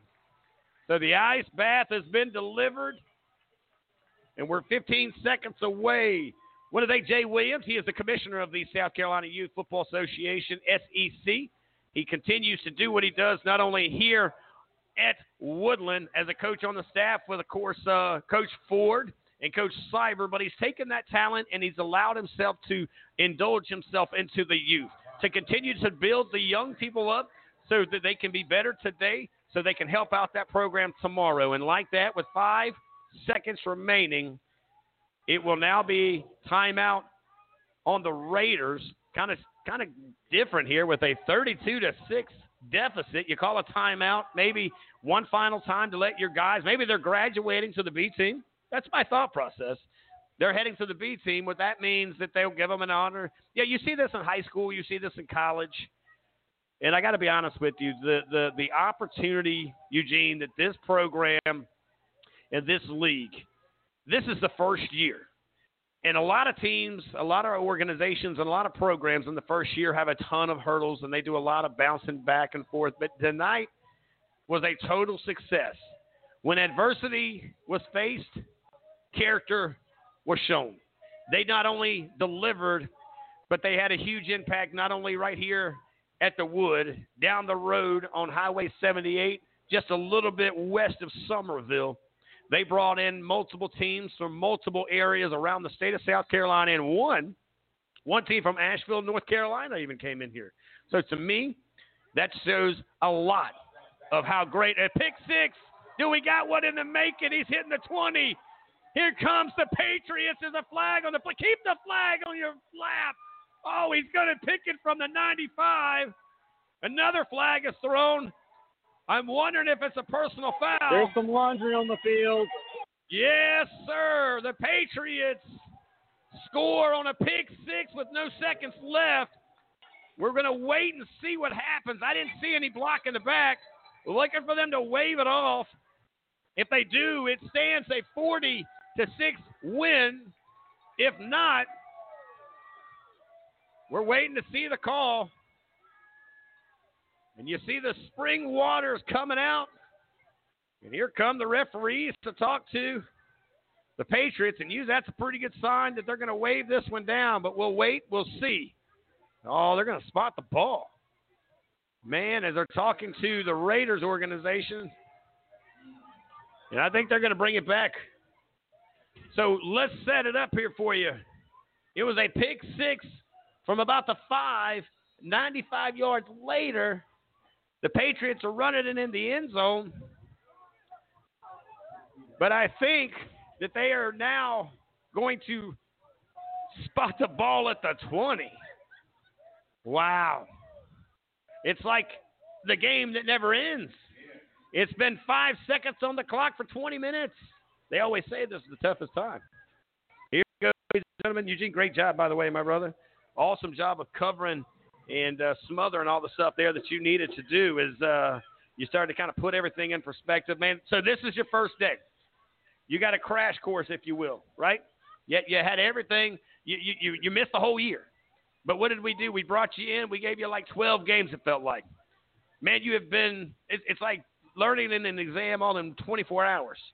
What is your take on an event like this being your first time of seeing this action at this level? Did it build up to everything that you and I talked about on the radio? Yeah, and I'll tell you one thing you can't get is as fun as it is up here in the booth, and you feel like you can see the entire field and everything. Man, you should be down there on the sideline with those kids. It is, as the kids say, it is lit. It is happening, man. Cause, wow. You know, I saw kids throwing water on each other, and it's pretty cold out. And Ooh, I think if you're young, you must be immune to that. Oh, well, there we go. There's the final meet, Rich. And we are out here 32-06. Final score, so 32-6 is the final. Now, again, we talked about everybody that we needed to tonight. This has been a great night. It's been a great day of action. We want to say congratulations to all the champions today. But here, out of the SEC, I can tell you this. We've seen a lot of character. We've seen a lot of charisma. We've seen a lot of talent. But we've seen a lot of memories made here in the last so many weeks. And tonight, we'll end another young men's schedules, right? Another group of young men tonight. 3 teams will say a long farewell, while 3 teams will advance to next week. Who are those 3? Well, if you're looking at the 8U, the Patriots of Fort Dorchester. If you're looking at the 10U, that's the Raiders of North Charleston. And just now, in 32-6 fashion, in 4 quarters of football, it is the Fort Dorchester Patriots that will live to see another day. And we guarantee you one thing, we will definitely have the game of the Rock Hill Wildcats and the Patriots of Fort Dorchester. And we will do our best to have the 8 and the 10 as well, whether it be on the TV screen or right here on Southern Sports. And for you tonight, young man, we appreciate your drive to come in, to hang out, to be a part of this thing. And you and I will now sign up. And I want to give you an opportunity to say your final piece, son. Well, I just want to congratulate, first of all, the players, all of them, those that won today and those that represented another side of their district. I mean, making the lower state final in any sport is an accomplishment of itself. So congratulations to the players, the coaches, the volunteers, the parents. To me, aside from the winning teams and all that great feeling, to me, the biggest winner, and I know he won't look at it that way, is Jay Williams for putting together such a wonderful product. Because it's not just these trophies that are handed out and the scores on the scoreboard, but it's the lasting memories. It's the lasting change. It's that opportunity for some of these kids that may not have had to do something. Here they are, winning teams seeing such great success, kind of putting their foot in the ground, kind of planting that seed for, bigger things at varsity level. And then, hopefully we'll see these guys on Saturday, maybe even on Sunday someday. And they can definitely look back at this and say, this is where it all began. So hats off to Jay and all he does to put this together. Well, guys, on my end, I can tell you this. I look forward to next weekend. Well, it will be a bittersweet contest between the state championship that we will always remember, and it will be heard right here on Southern Sports Central. I want to thank everybody who came here today, who was a part of this today, the officials, the cleaning crew, the men in the box up here that called the game, that ran the box, the referees, the ladies and gentlemen in the press box, to the ladies, by the way. It took all of your questions and a little bit of money along the way. It is a win-win situation when you see this many young people making memories during an incredible tough time. And tonight, we thank the Lord, the man above, who allowed this all to happen today. He kept us safe and sound. No one left here injured, at least not to the point of critical. No one left here, I don't feel, of any anger, maybe some disappointment, and maybe a little bit of hurt feelings. But at the end of the day, a successful day was definitely all put in place. Guys, on behalf of all of us at Southern Sports Central, we say God bless, take care, and into another broadcast, which, by the way, is with the professor over there in the lab, Clinton Robinson Sr. He comes to you live at 6 p.m. for 3 solid hours. You can find him over there at Southern Sports Central on Facebook. Like the page, follow the shows. That'll do it live from the Wood. Thank you so much, Coach Cyber, Coach Ford, and, of course, the commissioner. That is Jay Williams. On behalf of all of us, to all of you, this has been a South Carolina Youth Football Association broadcast right here on Southern Sports Central. Guys, I'm Richie Altman for Eugene Benton. We say so long, farewell. Until next time, God bless.